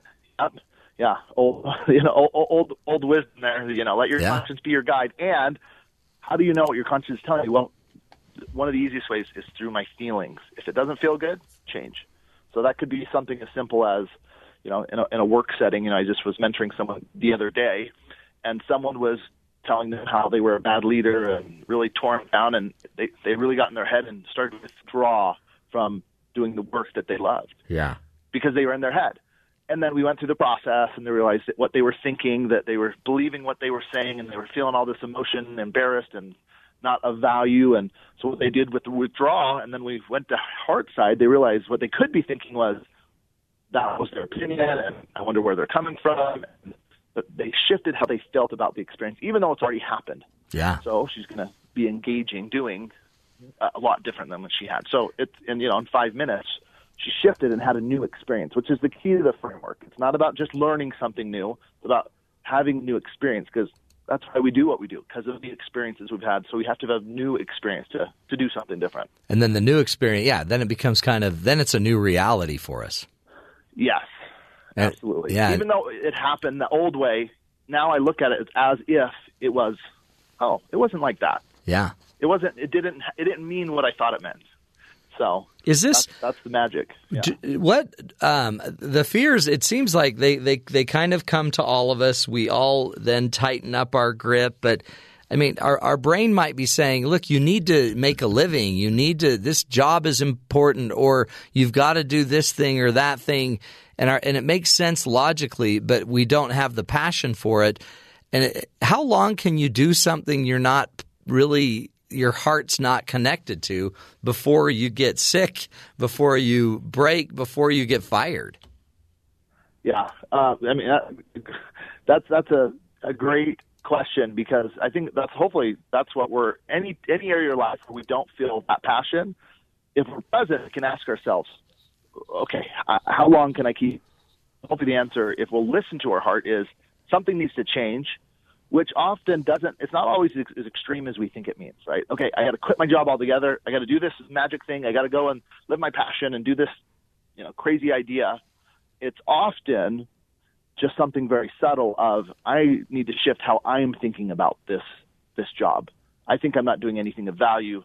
I'm in my head about it. And what am I doing of value? And that subtle shift isn't, I got to quit my job. It's, I need to experience something different while I do my job. That'll change how I feel. That'll change what I do. And usually it's usually very subtle, but when we're using our heart, we're using our left brain, our intelligence, our right brain, our imagination, and we can create something different. So same job, I experience it differently. I realize I'm connecting with people. I realize I can progress, and how can I make a difference versus, well, you know what? This is a dead-end job. I'm done. So that's the shift from head to heart. That's great. We've got about another minute. What would you say, Johnny, is the number one thing we can do? I mean, a lot of this takes, it seems like, some pretty serious courage sometimes to go with the heart and to not just always lead with the head. Yeah, great question. So the first step I would say is to realize, well, once again, I went through those 3 gifts, but the emotions you're feeling are not often what you think they mean. So if you have to have the courage, when we're in our heart, we have courage, the courage to look at an experience and analyze it. When you really understand what's happening, your emotions are not telling you you're broken, just like your senses don't tell you, you're broken. When I burn my hand on my stove, it's telling me to change, stop burning my hand. When I eat food that's old and disgusting, my taste buds say spit it out. It's not telling me I'm broken. So if our emotions are not telling us we're broken, then we have the courage to look at every experience and understand what's it telling me. And so when I go into an organization, when I walk someone through this process, they're able to realize, wow, this is what the experience was telling me. Here's what I'm going to learn from it. And then they can progress versus repeating the cycle over and over. So that's the first thing. If you just know my emotions are just a message, period. They're not good. They're not bad. You know, they're just telling me something. What is the message? You start to discover what your life is and what you're experiencing and realize it's okay. This is normal. What I'm experiencing is very, very normal. So that's a great place to start. That's great. Start listening to your emotions as a message. That's great. Great stuff. Johnny, thank you so much for your insight, your time. Again, the name of the book is The 5 Habits to Lead from Your Heart, and you can get more information about Johnny and his work at johnnycovey.com, johnnycovey.com. Boy, if all of us could get more into our heart, wouldn't that be something? Wouldn't that be something pretty powerful? And so one of the things I wanted to focus on, too, at this on Valentine's Day is something Johnny brought up about being present, because a lot of us just aren't there, right? We talk about, being in love, and I think many of us think that the key to all of this is the love part, that it's about the love, but many times it's really more maybe about the little preposition, I guess, in. To be in love is really where the power is. There's power in the tiny little word of in, and a lot of us focus more on the illusion of love than the presence of it. Johnny brought up the fact that we want to be present in our marriages. So let me just suggest that there's maybe 3 or 4 different ins that we might want to work on in our lives, right? When it comes to this holiday season, Valentine's Day, and loving our partner, one might be to tune in to your partner. It's really interesting how the longer you're married, I will be married 27 years tomorrow, which honestly I can't believe that I'm this old, let alone been married this long. And so, but what's interesting is how often you can cohabitate and live with somebody and actually not be tuned into them. And I want you to imagine that your relationship is like a radio tuner, like those old school radio tuners where you had to dial into that station, and you had to keep maneuvering it until you really had a good connection, till there was less static, less interference. How effective are you at actually tuning into your partner every day? It's hard. I get it. We have a lot of distractions. We have a lot of things, technology, vying for our attention, our family, our kids, our job responsibilities. But our goal would be to be attuned to one another, and really where our hearts are in sync with each other, where I actually can see and notice the different change in the mood of my partner. I might even be able to check that with her and say, hey, you seem a little down today. You seem like something's going on. You seem more stressed. What's up? And I could actually ask for some feedback and be attuned to my partner. What would happen to all of us if we could actually dial in a little bit more? So one of your gifts that you might want to be giving on Valentine's Day is to tune in and actually try to get on the same frequency with your partner. Another little gift you might be able to give is to allow your partner in. Many of us have stuff going on in our heads, in our minds, in our hearts, things that we don't necessarily dare share, and we just don't want our partner to know about them. We don't want them to question it, so we just kind of brush them away with a, no, I'm fine. I'm fine. When they are trying to tune in and we're like, no, I'm good.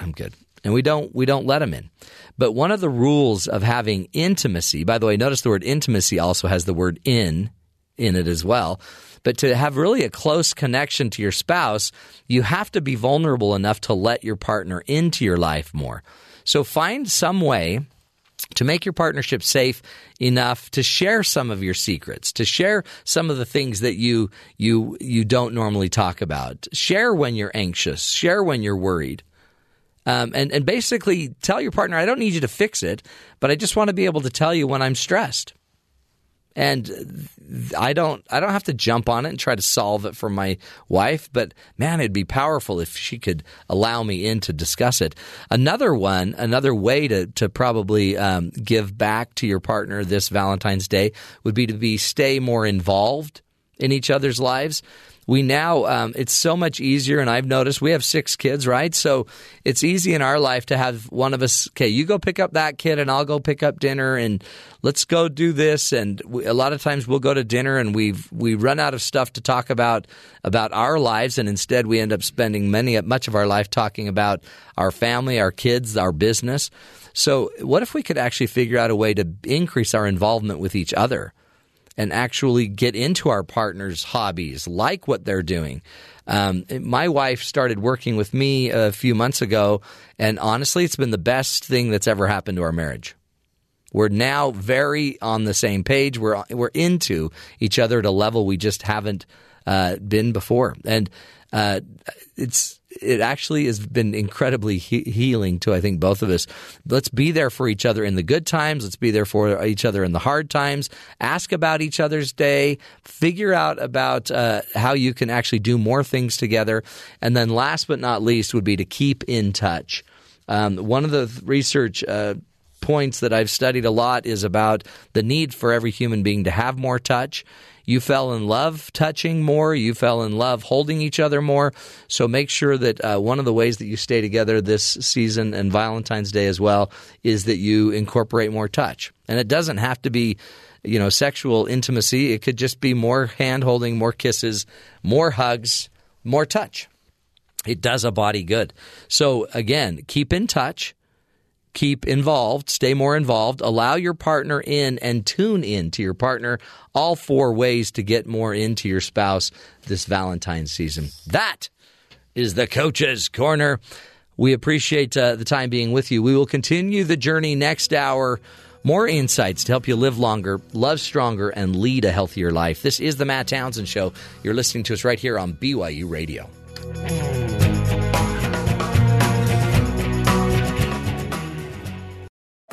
This is the Matt Townsend Show. Your guide on the side. Follow Dr. Matt on Twitter at Dr. Matt Show. Call the show at 1-855-CHAT-BYU. This is the Matt Townsend Show. Dr. Matt Townsend. Now on BYU Radio. BYU Radio.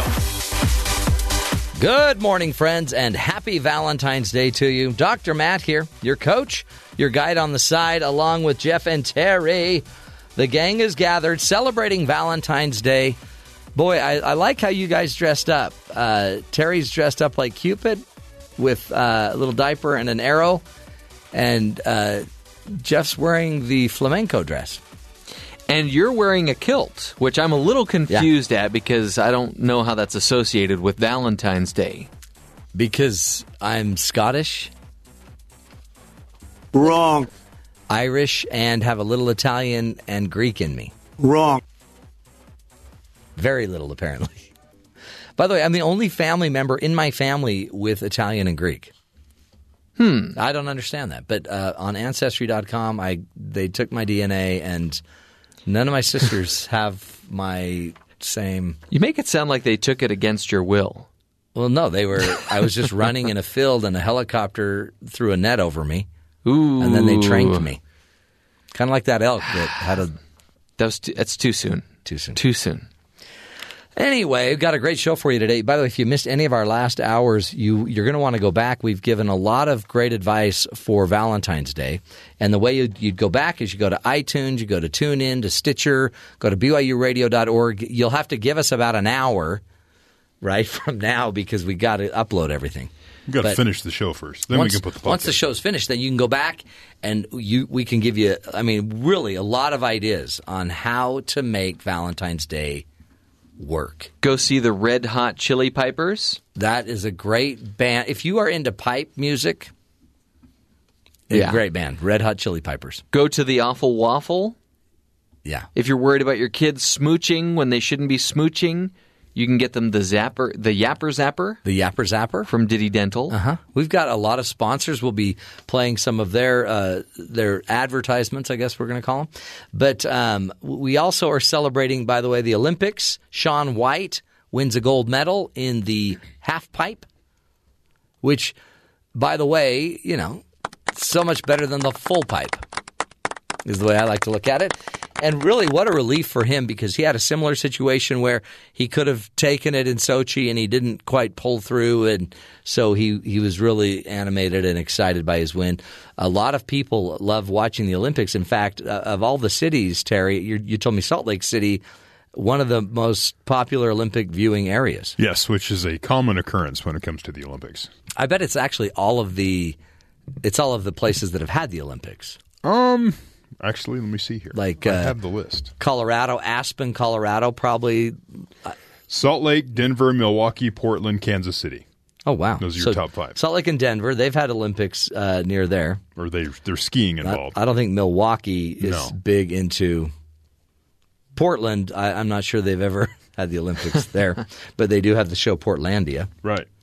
Okay, Kansas City. All right. They're just depressed because the Chiefs, again, failed in the But they playoffs. were so close. So close. And, who knows? Maybe Andy Reid will come coach at BYU.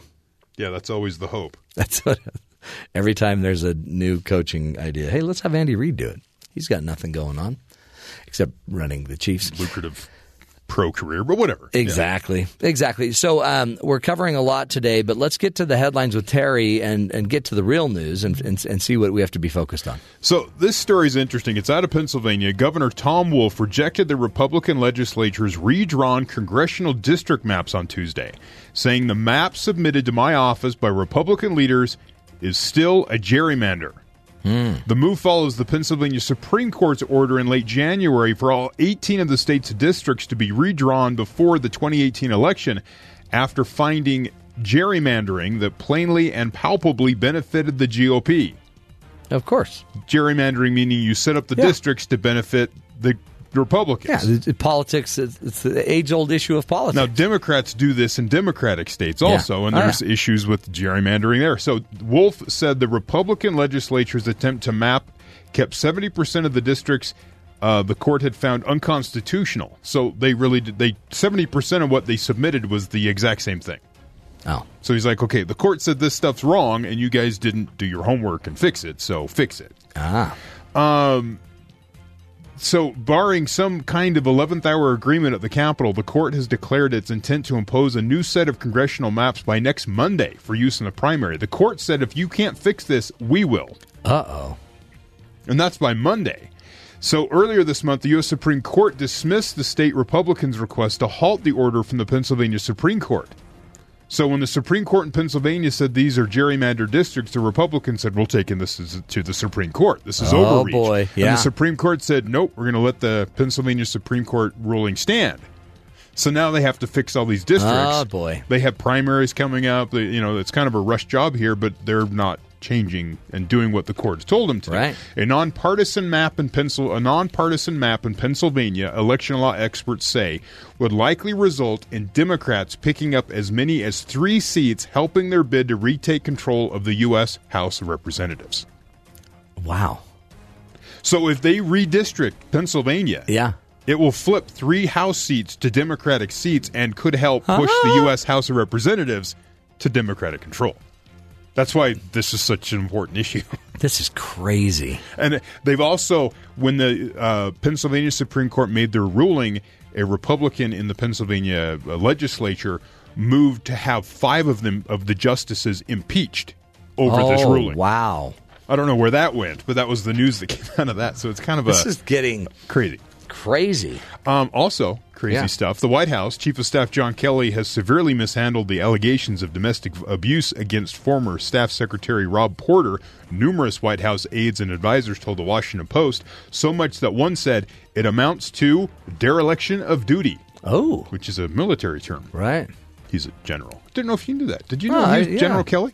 Mad Dog. Oh, that's Mattis. That's Mattis. Yeah. He's fine. Last week, Porter's 2 ex-wives came forward, said Porter physically and verbally abused them during their marriages. Kelly's first defended Porter, and the White House eventually landed on a timeline that had Porter's background investigation ongoing through his departure. In front of the Senate Intelligence Committee Tuesday, FBI Director Christopher Wray contradicted these version of events, saying the White House received a partial background report for Porter in March, with the full report sent in July. Several people told the Post that in the wake of the Porter fiasco, President Trump has been asking for possible replacements for Kelly, and many senior staffers say that they believe that Kelly told them to offer a misleading timeline about the Porter accusations. He's a, quote, big fat liar, one staffer said.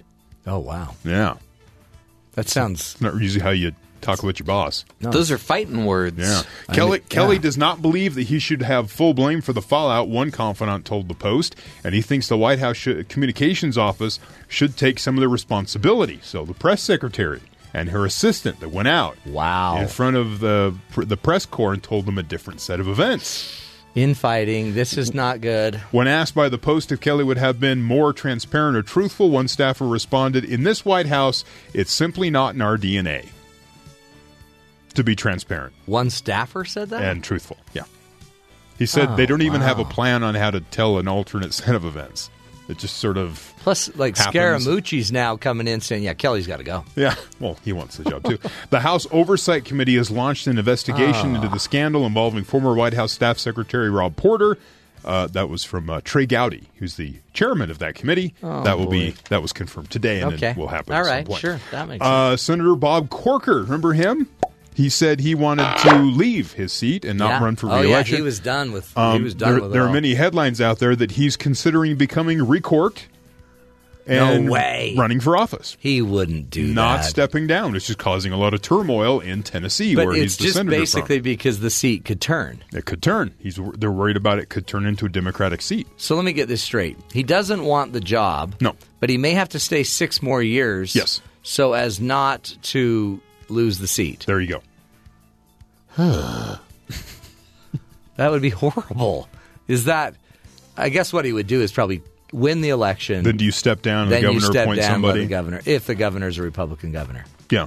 So we'll see what happens there. That's cruel, though. Why would you do that to your voters? That's tricking them. Yeah, that's what they do. It's best for America, they would say. America first! Corker is becoming recorked. Oh, boy. It's difficult enough to cater to the needs of one VIP, much less 600 of them. Jerry Gremick, who works as a canine concierge at New York's Hotel Pennsylvania, takes it in stride during the Westminster Kennel Club dog show. Oh, boy, don't bring this up to me. There is no diva behavior. There is no fights, he told a local news station about, as it says here, the 4-legged guests. Yeah. There's nothing like that. They're great. That doesn't mean there isn't the odd request or two. Some people like an opera singer to be requested, he says. It was the case for one high-class pooch, I guess. So we arrange an opera singer to be here to serenade a dog in the lobby. He added the New York Times. And he also has hired dog acupuncturists and psychics. I think I've stayed at this hotel. The Hotel Pennsylvania is charging guests $179 for 1 or 2 adults and up to 4 dogs, a rate that also gives access to the dog spa, which is dog S apostrophe paw. Do they get the cucumbers on the eyes and the facial scrub? It's the city's largest indoor doggy spa. By the way, this is true, sir. I have stayed at that hotel.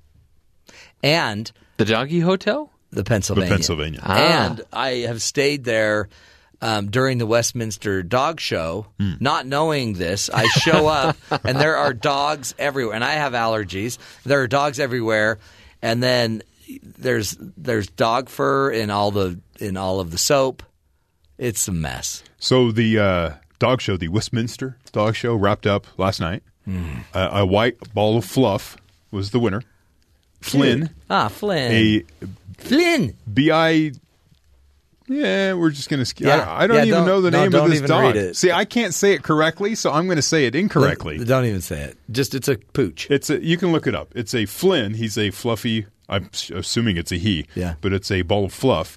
That's America's top dog. So. By the way, apparently, like 80% of the dogs that win are males. Really? So there is an inherent bias. So is it going to be a Me Too movement for the dog show? There's sexism in dog shows, apparently. too. Like, I don't know why. It doesn't seem fair. Wow. What about... But it's real. Yeah. Okay. How much... A lot. What do you think is a really good salary to be earning if you work for the federal government? Oh. Well, in what position? Are you in management? Are you in middle management? I worked in the elections office. That's a government job. Like entry level? No, just like, let's say you've been in 20 years. 20 years? What, like 60? Yeah, listen to this. 60,000? In December 2017, our Open the Books Oversight Report that's titled Mapping the Swamp, a study of administrative state, found $114 billion in compensation paid to 1.35 million federal civil service employees. So do the math. This, by the way, excludes U.S. postal workers. And that's how much? But listen to this. In fiscal year 2016, they found 165% growth in bureaucrats making $200,000 or more.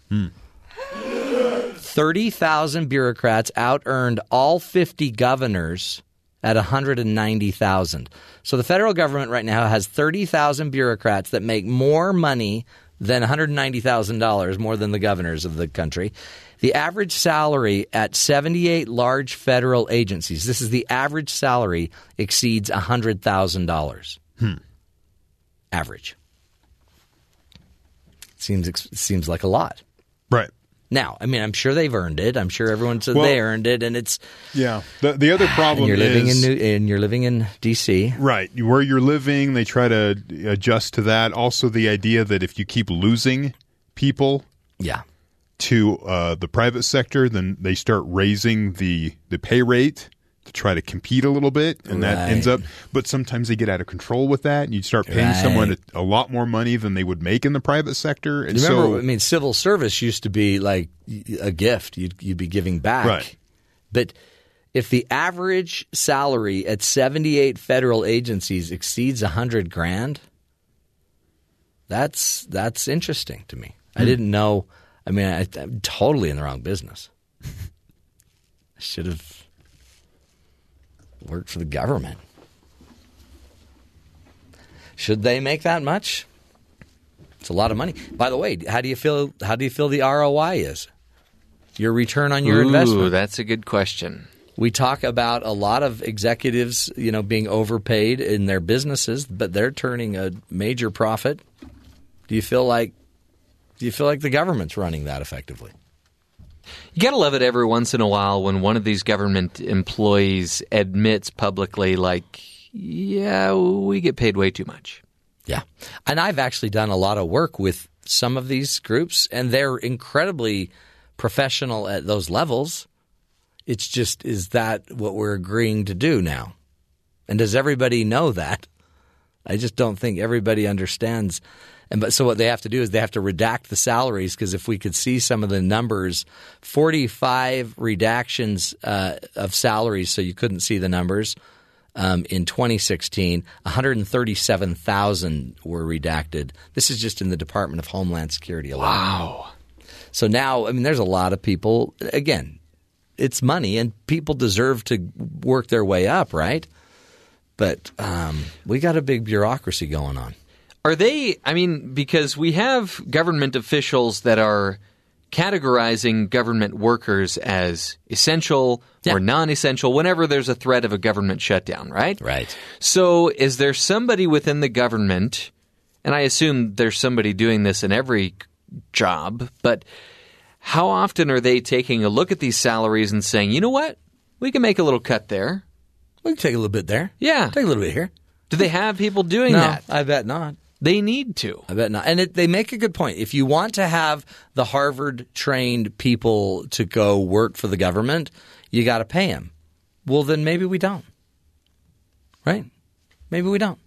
Or maybe that's not what's really happening. Maybe I don't know.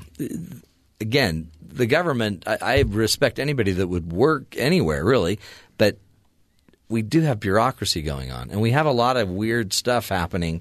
And a lot of people making a lot of money doing it. So anyway, let's get any more empty news that we need to cover before we take our next break and get to Dr. Paul Jenkins.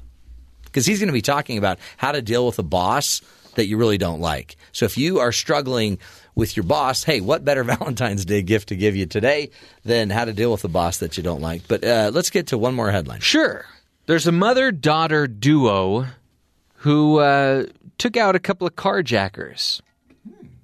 And I love this story because it sounds like it could be a show on the BBC. Really? Police in which is funny because it's in Virginia. Yeah. Police in the Virginia suburbs of the nation's capital say 2 would-be carjackers fled from their intended victims when a splash of hot cocoa and a dash of resourcefulness entered the mix. Oh, boy. Police in Prince William County, Virginia said in a statement that a 50-year-old woman exited a 7-Eleven convenience store on Saturday night with some purchased items with 2 men, one with a handgun, when 2 men, one with a handgun, approached and demanded her vehicle.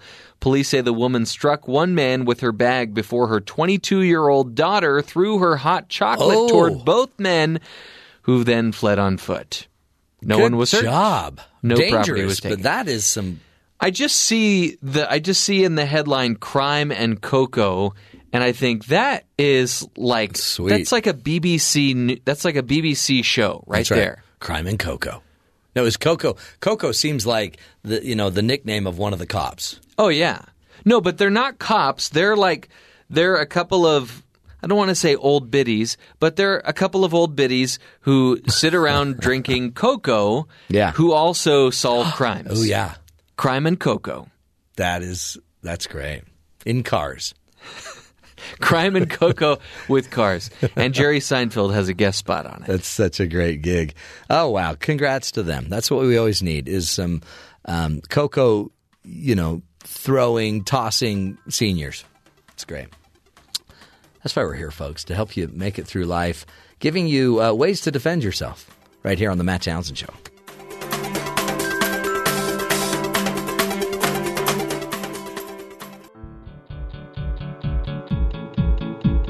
People say, I am the best boss. They go, you've never worked in a place like this before. You're hilarious. And you get the best out of us. So good. There it is. Steve Carell as Michael Scott. By the way, many people say to me, man, you remind me of Michael Scott. And I correct them, you mean Steve Carell? And they're like, no, Michael Scott. And I'm offended by that a little bit because he's not the greatest manager. He's quite offensive, actually.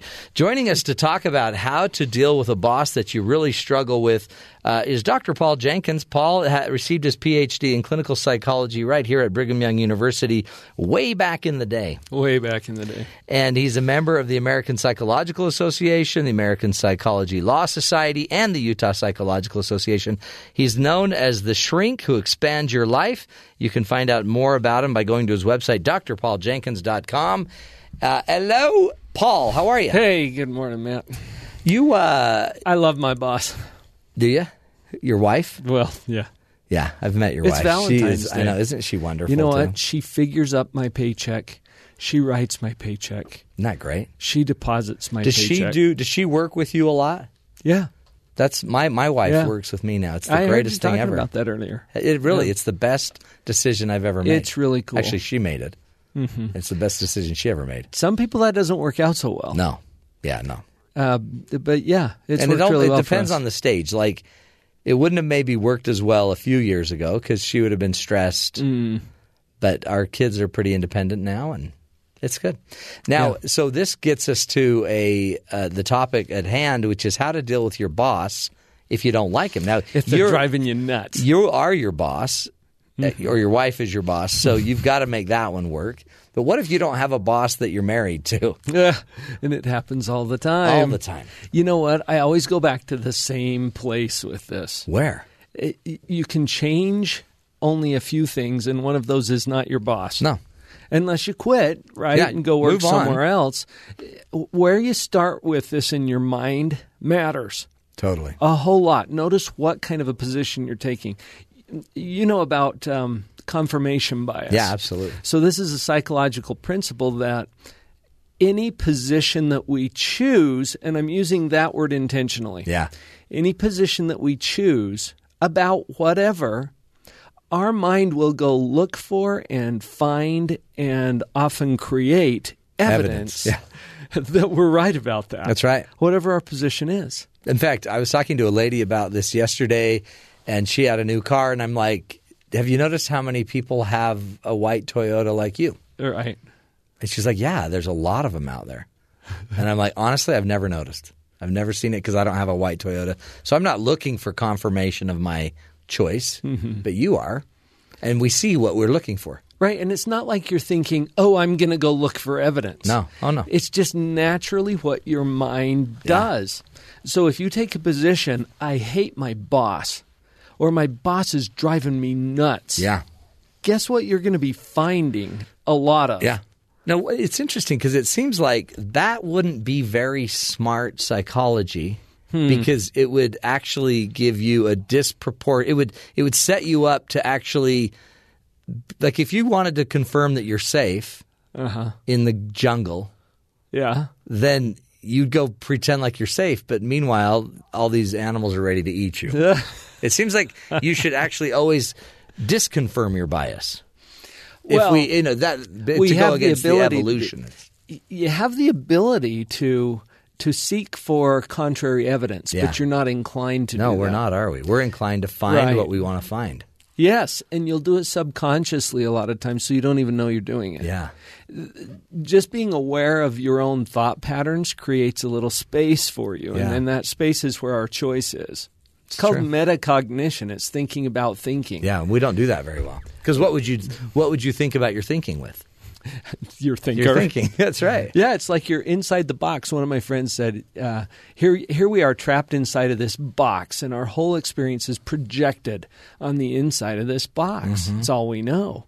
And there's instructions for getting out of your box, but they're printed on the outside of your box. You need somebody on the outside to read them to you. Yeah, which is a plug for coaching. That's exactly right. Right? That's a great one. And to surround yourself with people who can give you accurate feedback. But going back to this confirmation bias, so if you've decided that you hate your boss, then you're going to be finding all kinds of evidence to support that belief. Right. Noticing that you're doing that puts you in a position of choice. And then you can ask yourself, well, what do I want to feel? What do I want to perceive about my boss? I mean, pick a position. Right. We had, Vicki and I had an experience years ago with a fellow in our neighborhood who just drove people nuts all the time. Yeah. And Vicki commented to me once, she says, he doesn't seem to annoy you that much. And I said, well, he entertains me. I had taken a position. He's just funny. That this guy entertains me. And guess what my mind was finding? Every time he opened his mouth, I'm like smiling inside my head. I'm like, oh, that's a good one. That's great. That's another example I can use or whatever, right? Yeah. But I had taken a whole different position. Now, that's so hard to do, though, it seems like in your job, because your money's on the line, right? All these things are on the line. And what if what if my boss doesn't like me? What if my boss doesn't promote me? So it almost accentuates the fear. Right, and then your behavior toward that boss will be affected by your own perceptions. Yeah, right. And you're more likely to cause interactions and situations with that boss that will actually fulfill your fears. Yeah. So it's this trap that we get into, and it's so important to choose on purpose what perception would serve me well. Right. And even if it doesn't come naturally to you, you can start practicing it. Yeah. I guess you could practice it on anyone or on anything. Oh, sure. Yeah, and there's little brain hacks. There's little tricks that you can do to put yourself in position. For example, if you think about getting a new car, for example. You mentioned the white Toyota. Maybe that's your dream car. I don't know whose dream car is a white Toyota, but whatever it is, just picture yourself in this brand new car, and it's beautiful, and it's all yours. Yeah. And you're driving along. And you see right over there on the curb is that boss that you hate. And that boss is saying, hey, Matt, come over here. Yeah. And you're like, oh, crap, I didn't want to do that. Then you drive over to the curb. And he says, hey, Matt, sweet ride. You mind if I drive it? And you're like, oh, I didn't really want to do that. Yeah. But you open the door, you kill the engine, you hand him the keys. Yeah. And the boss climbs into the seat of your brand new automobile that's all yours, fires it up and drives it right into a phone pole. Bam! Just wraps it around a tree or something. Right. Totals the car, your boss is fine. Boss hops out and says, "Oh, sorry." Now, what's wrong with this story? Would you ever turn over the keys? No. But we're not talking about a car. We're talking about your emotional vehicle. Yeah. Your emotional and psychological life. Are you turning over the keys to someone who's driving you crazy? You might want to hang on to your keys a little tighter. Yeah, we always turn it over, don't we? You know, another thought, and this is another brain hack. Take your salary for a minute. Just think about whatever your wages are. Right. Okay? Cut it in half. Now, people typically don't want to take half of their salary. But let's just pretend for a minute that half of your salary is for doing your job. The other half is to deal with this crazy boss. You know, this woman that you hate. This guy who's driving you nuts. Half of your salary is to deal with them. Now, would you rather just do your job and not be bothered by this person? You're going to have to take half of your salary. Or would you accept the job of dealing with this person? Yeah, is it worth it for half your salary? Right. And for a lot of people, oh yeah, half of my wages are to deal with this person. Can I do that? If somebody offered me half of what I'm being paid right now just to deal with this person while I'm doing my job, would I take it? That's great. And if you wouldn't, maybe you got to look for another job. Yeah, this isn't working for you. Right? This is not the right place for you. But just having that kind of a mental perspective sometimes helps you to show up at your job and say, oh yeah, this is what I'm being paid to do. I can handle this. It almost seems like, too, even if you could just like use some of these hacks to get through the week or the month, nothing is more constant than change. Something is going to change. Either you're going to get a new job, you're going to move jobs, your boss is going to – something's going to happen eventually. How often do you have the same boss for 20 years anymore? It just doesn't happen as much. Well, that's right. And the other thing, what's changing? If you take an intentional approach to your own perspective, who's changing? Yeah, I am. Well, you are, and that is going to impact the people around you. This is the very best chance you have to influence your boss in a positive way. And if you're showing up in a more positive way with your boss, chances are you're going to get a more positive response from that boss. It seems like, there's something about being in that driver's seat of your own mind, your own life, that it not only empowers you, but it actually then creates clarity for you to see how to move on, how to progress, how to work around this obstacle. And it has an impact on people around you. Yeah. That's a sympathetic resonance concept, and this comes from physics and even music. You know, you start a tuning fork ringing, and you run it along the strings of a harp without touching them. You get to the string with the same frequency, the same note. Vibration, and it starts singing along with it. Does it really? It does. That's cool. This is physics. I mean, there are waves of energy that are attuned to that particular frequency. Do you think we really would rather – it's almost like we'd rather have the victim story than have success in fixing the problem? You know what? There is some security in taking that victim position. Yeah. Because it's not my fault. No, I have no responsibility. You always can blame someone or something else, but the trap is that you now have no control either. And you're waiting for whoever or whatever you think is responsible for your misery to fix this for you. So true, isn't it? Yeah. We're speaking with Dr. Paul Jenkins, who has his own podcast, Live on Purpose podcast. He is the shrink who expands your life. He also on YouTube has Live on Purpose TV. That's right. And where you can go get now dozens and dozens of 10, 15-minute 10 to 15 coaching moments. Yeah, 5 times a week. And we did one on this topic, man. It's huge. How to deal with a boss you hate. Yeah. And now I guess the instinct would be just quit. But it almost seems like what you're teaching is there's more valuable there's more growth, it sounds like, in sticking it out and learning some of this stuff instead of just quitting. Well, if that could empower you to move forward and deal with the difficult things that are sure to happen in your life. Yeah. What kind of a skill set does it require to deal with a boss that you hate? Right. And could that skill set serve you well wherever you go? So true. So, yeah, I'm a big fan of do the hard things. Right. You do the hard thing now, you create an easier life for yourself. It's just not what I expected. When is it? Yeah, right. Get in line. Yeah, surprise. And so there is, I mean, the funny thing is, too, is why not be the boss then? Yeah. Like eventually, if you can learn to lead the difficult boss, you actually would be a great boss. Right. People are going to notice. Yeah. This guy's handling him really well. Because even the difficult boss has a boss that knows what the other person's like. He knows what these people are like. It's not a secret that this person's hard to deal with. Right. And your ability to do that well serves you well. And it almost seems like sometimes in business and corporations, we don't hire people to be bosses because they're great bosses. They just have gotten results. Right.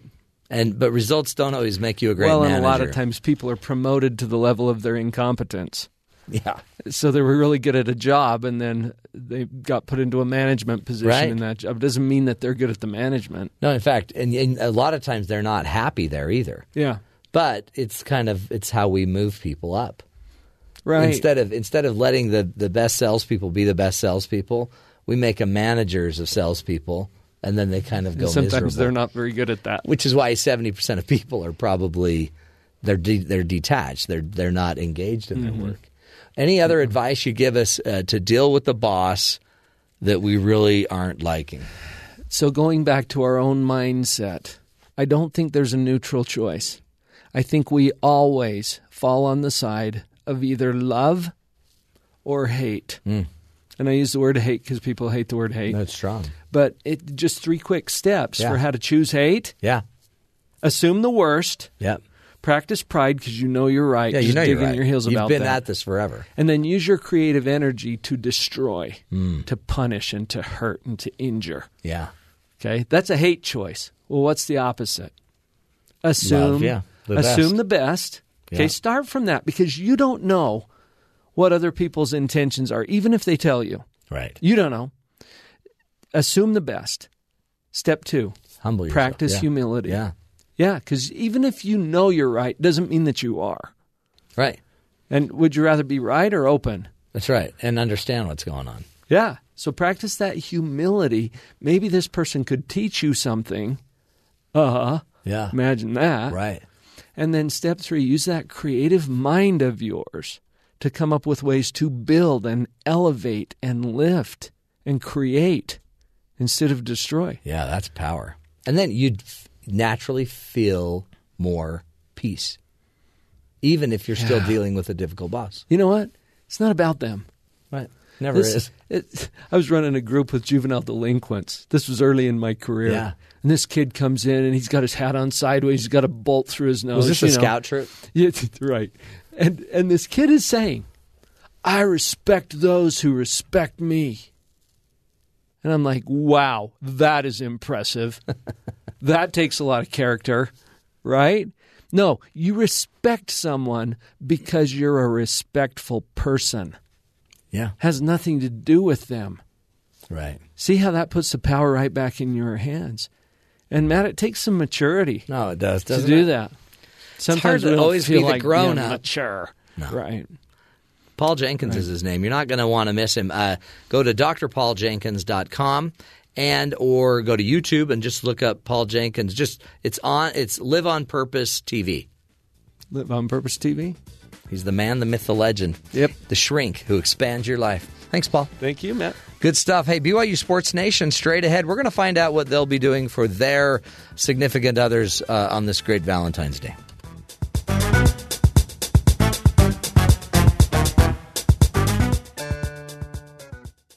L is for the way you look at me. O is for the only one I Welcome see. back. L is for the way Jerem looks at me as he looks through the glass and stares in. I feel like an animal at the zoo. But today we're going to shoot it down to our good buddies at BYU Sports Nation, Jerem and Jason today. Hello, gentlemen. Good morning. Hello. That's Jason first and Jerem second. Hey, happy Valentine's Day. What's up? Same to you, yes. Don't you do a dinner thing? I did a big date night last Saturday. Oh, nice. That's exciting. Do you feel? And I'm way off on the timing on that. Yeah. Do you feel more pressure to? You can't. Oh, yeah. You personally No. cannot just have No. a normal Valentine's Well, Day. here's the problem. Tomorrow is my anniversary. 27 years married. Wow. I I know. got married the day after Valentine's Day. Yeah, because Why it was. not on Valentine's Day? Well, because it was. I think everything was booked. Okay. So it was President's Day weekend. So then I took my wife, listen to this, on an exotic trip to St. George. Yeah. Where we then studied for a midterm, and then I went, and not to brag, but I aced that midterm. As if anybody would think you wouldn't. You're too focused. I was, I just Not enough time with your wife. No. More in the books. That's it. So we don't celebrate Valentine's because really we think our anniversary is more important than Valentine's Day. Not to be So rude. it gets you off the hook, basically. Totally. You don't have to do both. Tomorrow I have to deliver, though. I have to really hit a home run tomorrow. It's like people who have birthdays near Christmas. Yeah, it's a lot easier. What are you guys going to do for your better halves? Lots of things. The gift of attention, man. Yeah. Hey, no. You haven't thought about it. After all, isn't it all about time? Yeah. Probably You're gonna not. cook with time. It depends. Put it- It depends what they THYME. want. Yeah. You guys, I'm picking up the vibe that we're not quite sure yet. Hey, I We don't have get. plans. They're I'm not they're going to just be not home for a extravagant. couple of hours. Lots can happen between now and then. Okay. Plus, you have that commute that you can think things through. Yes, I've got the 45 to an hour Yeah. commute, depending on traffic, that I can really hone my Valentine's Day giving gift ideas. Right. See, Yes. Okay. All right. Okay. So I'm sorry I exposed both of you. Thanks for having that happen on national radio. Yeah, that was really embarrassing. Really appreciate that. Hey, what do you think of Shaun White winning gold? Did you catch Pretty all cool, that? right? Yeah. Very cool, huh? Yeah. How do you guys? I mean, I know you guys are really big into boarding and the half pipe and everything. How do you think? Yeah, how do you think you're doing? How do you think he's doing? How do you think the U.S. is doing? Are we winning enough gold? How come it's only the snowboarders and the half pipes that are winning? It's a good question for the wrong people. I don't know. I'm entertained by. Have you ever been on a snowboard? I have never even been on a snowboard. I've never snowboarded. No. Yeah, I never have. It's very. If you're a skier, it's not. Something's not right about snowboarding. Because Are you a skier, man? I'm a skier. You seem like a skier. But once you catch the lip of a snowboard, you're pretty much Forget 3 about inches deep in the snow with your face just ground in. I'm just amazed at just how talented people who, when you get to that level of competition, Olympics, I mean, you're literally talking about the best of your country, and to be able to see how good these athletes are in their individual events is unbelievable. Absolutely. I mean, the amount of time that goes into preparing for that, and it all, it's all based on getting to this one moment. And then he does it. I mean, it's fantastic. And he talked about how hard it was in Sochi when he didn't do it. He didn't deliver when he needed to. But he was also in a funk, and he was losing his energy to be in the sport, and to pull all of that back 4 years later and do it, that's got to be such a relief. It's a pretty cool story. Yeah, it's like when we prepare for this show. I mean, and we don't deliver. Like it's Yeah, all it's like about that. the weeks of preparation for one individual show. Right. And then when we nail it, like we do, that exhilaration that you feel is fantastic. Or like when you guys Sochi it. Like we've had other some Sochi days. Sure, yeah. I mean, who hasn't Sochi'd once or twice? Yeah. Okay, yeah, I totally get it. Now, you guys, just to prepare to find out what's on your show today, fill me in. How are you going to stick the landing today? Okay, so Notre Dame had to cough up some wins from 2012 and 13. They played BYU during those years. Yeah. We're going to celebrate the fact that BYU didn't lose to Notre Dame with Riley Nelson, the quarterback on the team that played. Oh, fun. Of the teams that played against That's Notre Dame. good, yeah. I am not going to expound on this. I'm not going to explain anything. I'm just going to say one word. Nickelback. Yes, will be discussed. Plus, Pepperdine fired their head coach in men's basketball. He's going to Marty Wilson. Is BYU walking into a trap Thursday night at Pepperdine? Uh-oh. He'll coach the rest of the season. You're fired in 2 weeks. Trent Playstead will join us. Weird. He was a second-round pick in the NBA from the Brigham about 10 years ago. He will join us. Plus, Jeff Judkins, women's basketball coach. Lots going on in the NBA with his team. We're going to talk about Shaun White. Yeah, we'll talk about Shaun White. Yes, absolutely. And is it okay to wear red today for BYU fans? Yeah. Discuss that. I mean, yeah. Is it? I'm wearing pink. See, but that's not... That's more... Well, I don't want to get into it. Okay, yeah, good point. Yes, but see, that's different. We will discuss. That's different. It is a tease. We're not going to give the answers yet. Okay. Can I just ask you a question about the one word Nickelback? Mm-hmm. Are we talking about like a Nickelback... Is that a Nickelback? Is that an offense or a defense? And or is it the band? The band. Okay. Mm-hmm. Wow. That will play a prominent role in today's show. Canada's favorite sons. Really? Rush is offended. Geddy Lee's like, what? Okay. So that's all. By the way, really good teases. Some of them are very cryptic. Mm-hmm. But on purpose. Totally on purpose and totally worth waiting for. I wish you both the best. I hope eventually you guys figure out what you're going to do. I know what I'm doing. You keep saying that I don't know. Of course I know. I don't know. You don't know what you're doing. But again, you got 45 minutes after the show to figure it out. All right, Jerem and Jason, good luck to you both. Go knock them dead. I know you got to go get waxed on, waxed off. This just in. What? I got feedback for my scavenger hunt that I sent my family on this morning. Really? The girls loved it. Your children? Yes. What about the adult female? My wife is a girl, too. Yeah, but did she love it? Well, she said the girls loved it. But there was an exclamation point. Yeah. Does that go for anything? I think you missed the mark. Thanks for the treasure hunt, exclamation point. The girls loved it, exclamation point. She didn't mention anything about it, really, for her. Anyway, congratulations. You nailed it. That's actually very, very good news. As you know, we like to always do a homeless story. No, we always like to do a hero story. This hero story involves a homeless man that helped save a father suffering a heart attack. A Massachusetts family is trying to repay a homeless man who helped save a father who was suffering from a heart attack. George Dakin was walking on August 7th when he collapsed in front of Champ Homes. The organization provides transitional housing for the homeless. Austin Davis, who relied on Champ Homes, witnessed Dakin fall and jumped into action. I thought he was gone, Davis said. Davis and two staff members performed CPR on Dakin until first responders arrived. Dakin had 100% blockage in his artery, a condition commonly called the widowmaker. He says he flatlined for 28 minutes before he was revived. They shocked me 4 times, and I still flatlined, Dakin said. Just 2 weeks before Dakin collapsed, Davis and several others took a CPR class at the Champ House. Incredibly, this was the 4th time Davis had performed CPR on a person. Each time, by the way, saving a life. All I did was pump and pray, I just hoped he'd make it. Dakin and his family has since helped Davis find a job and raised enough money to help him buy a new car. So it's actually being paid back to him in one way or another. Dakin says he considers August 7th as his new birthday. So how cool is that? Austin Davis is the hero of the day.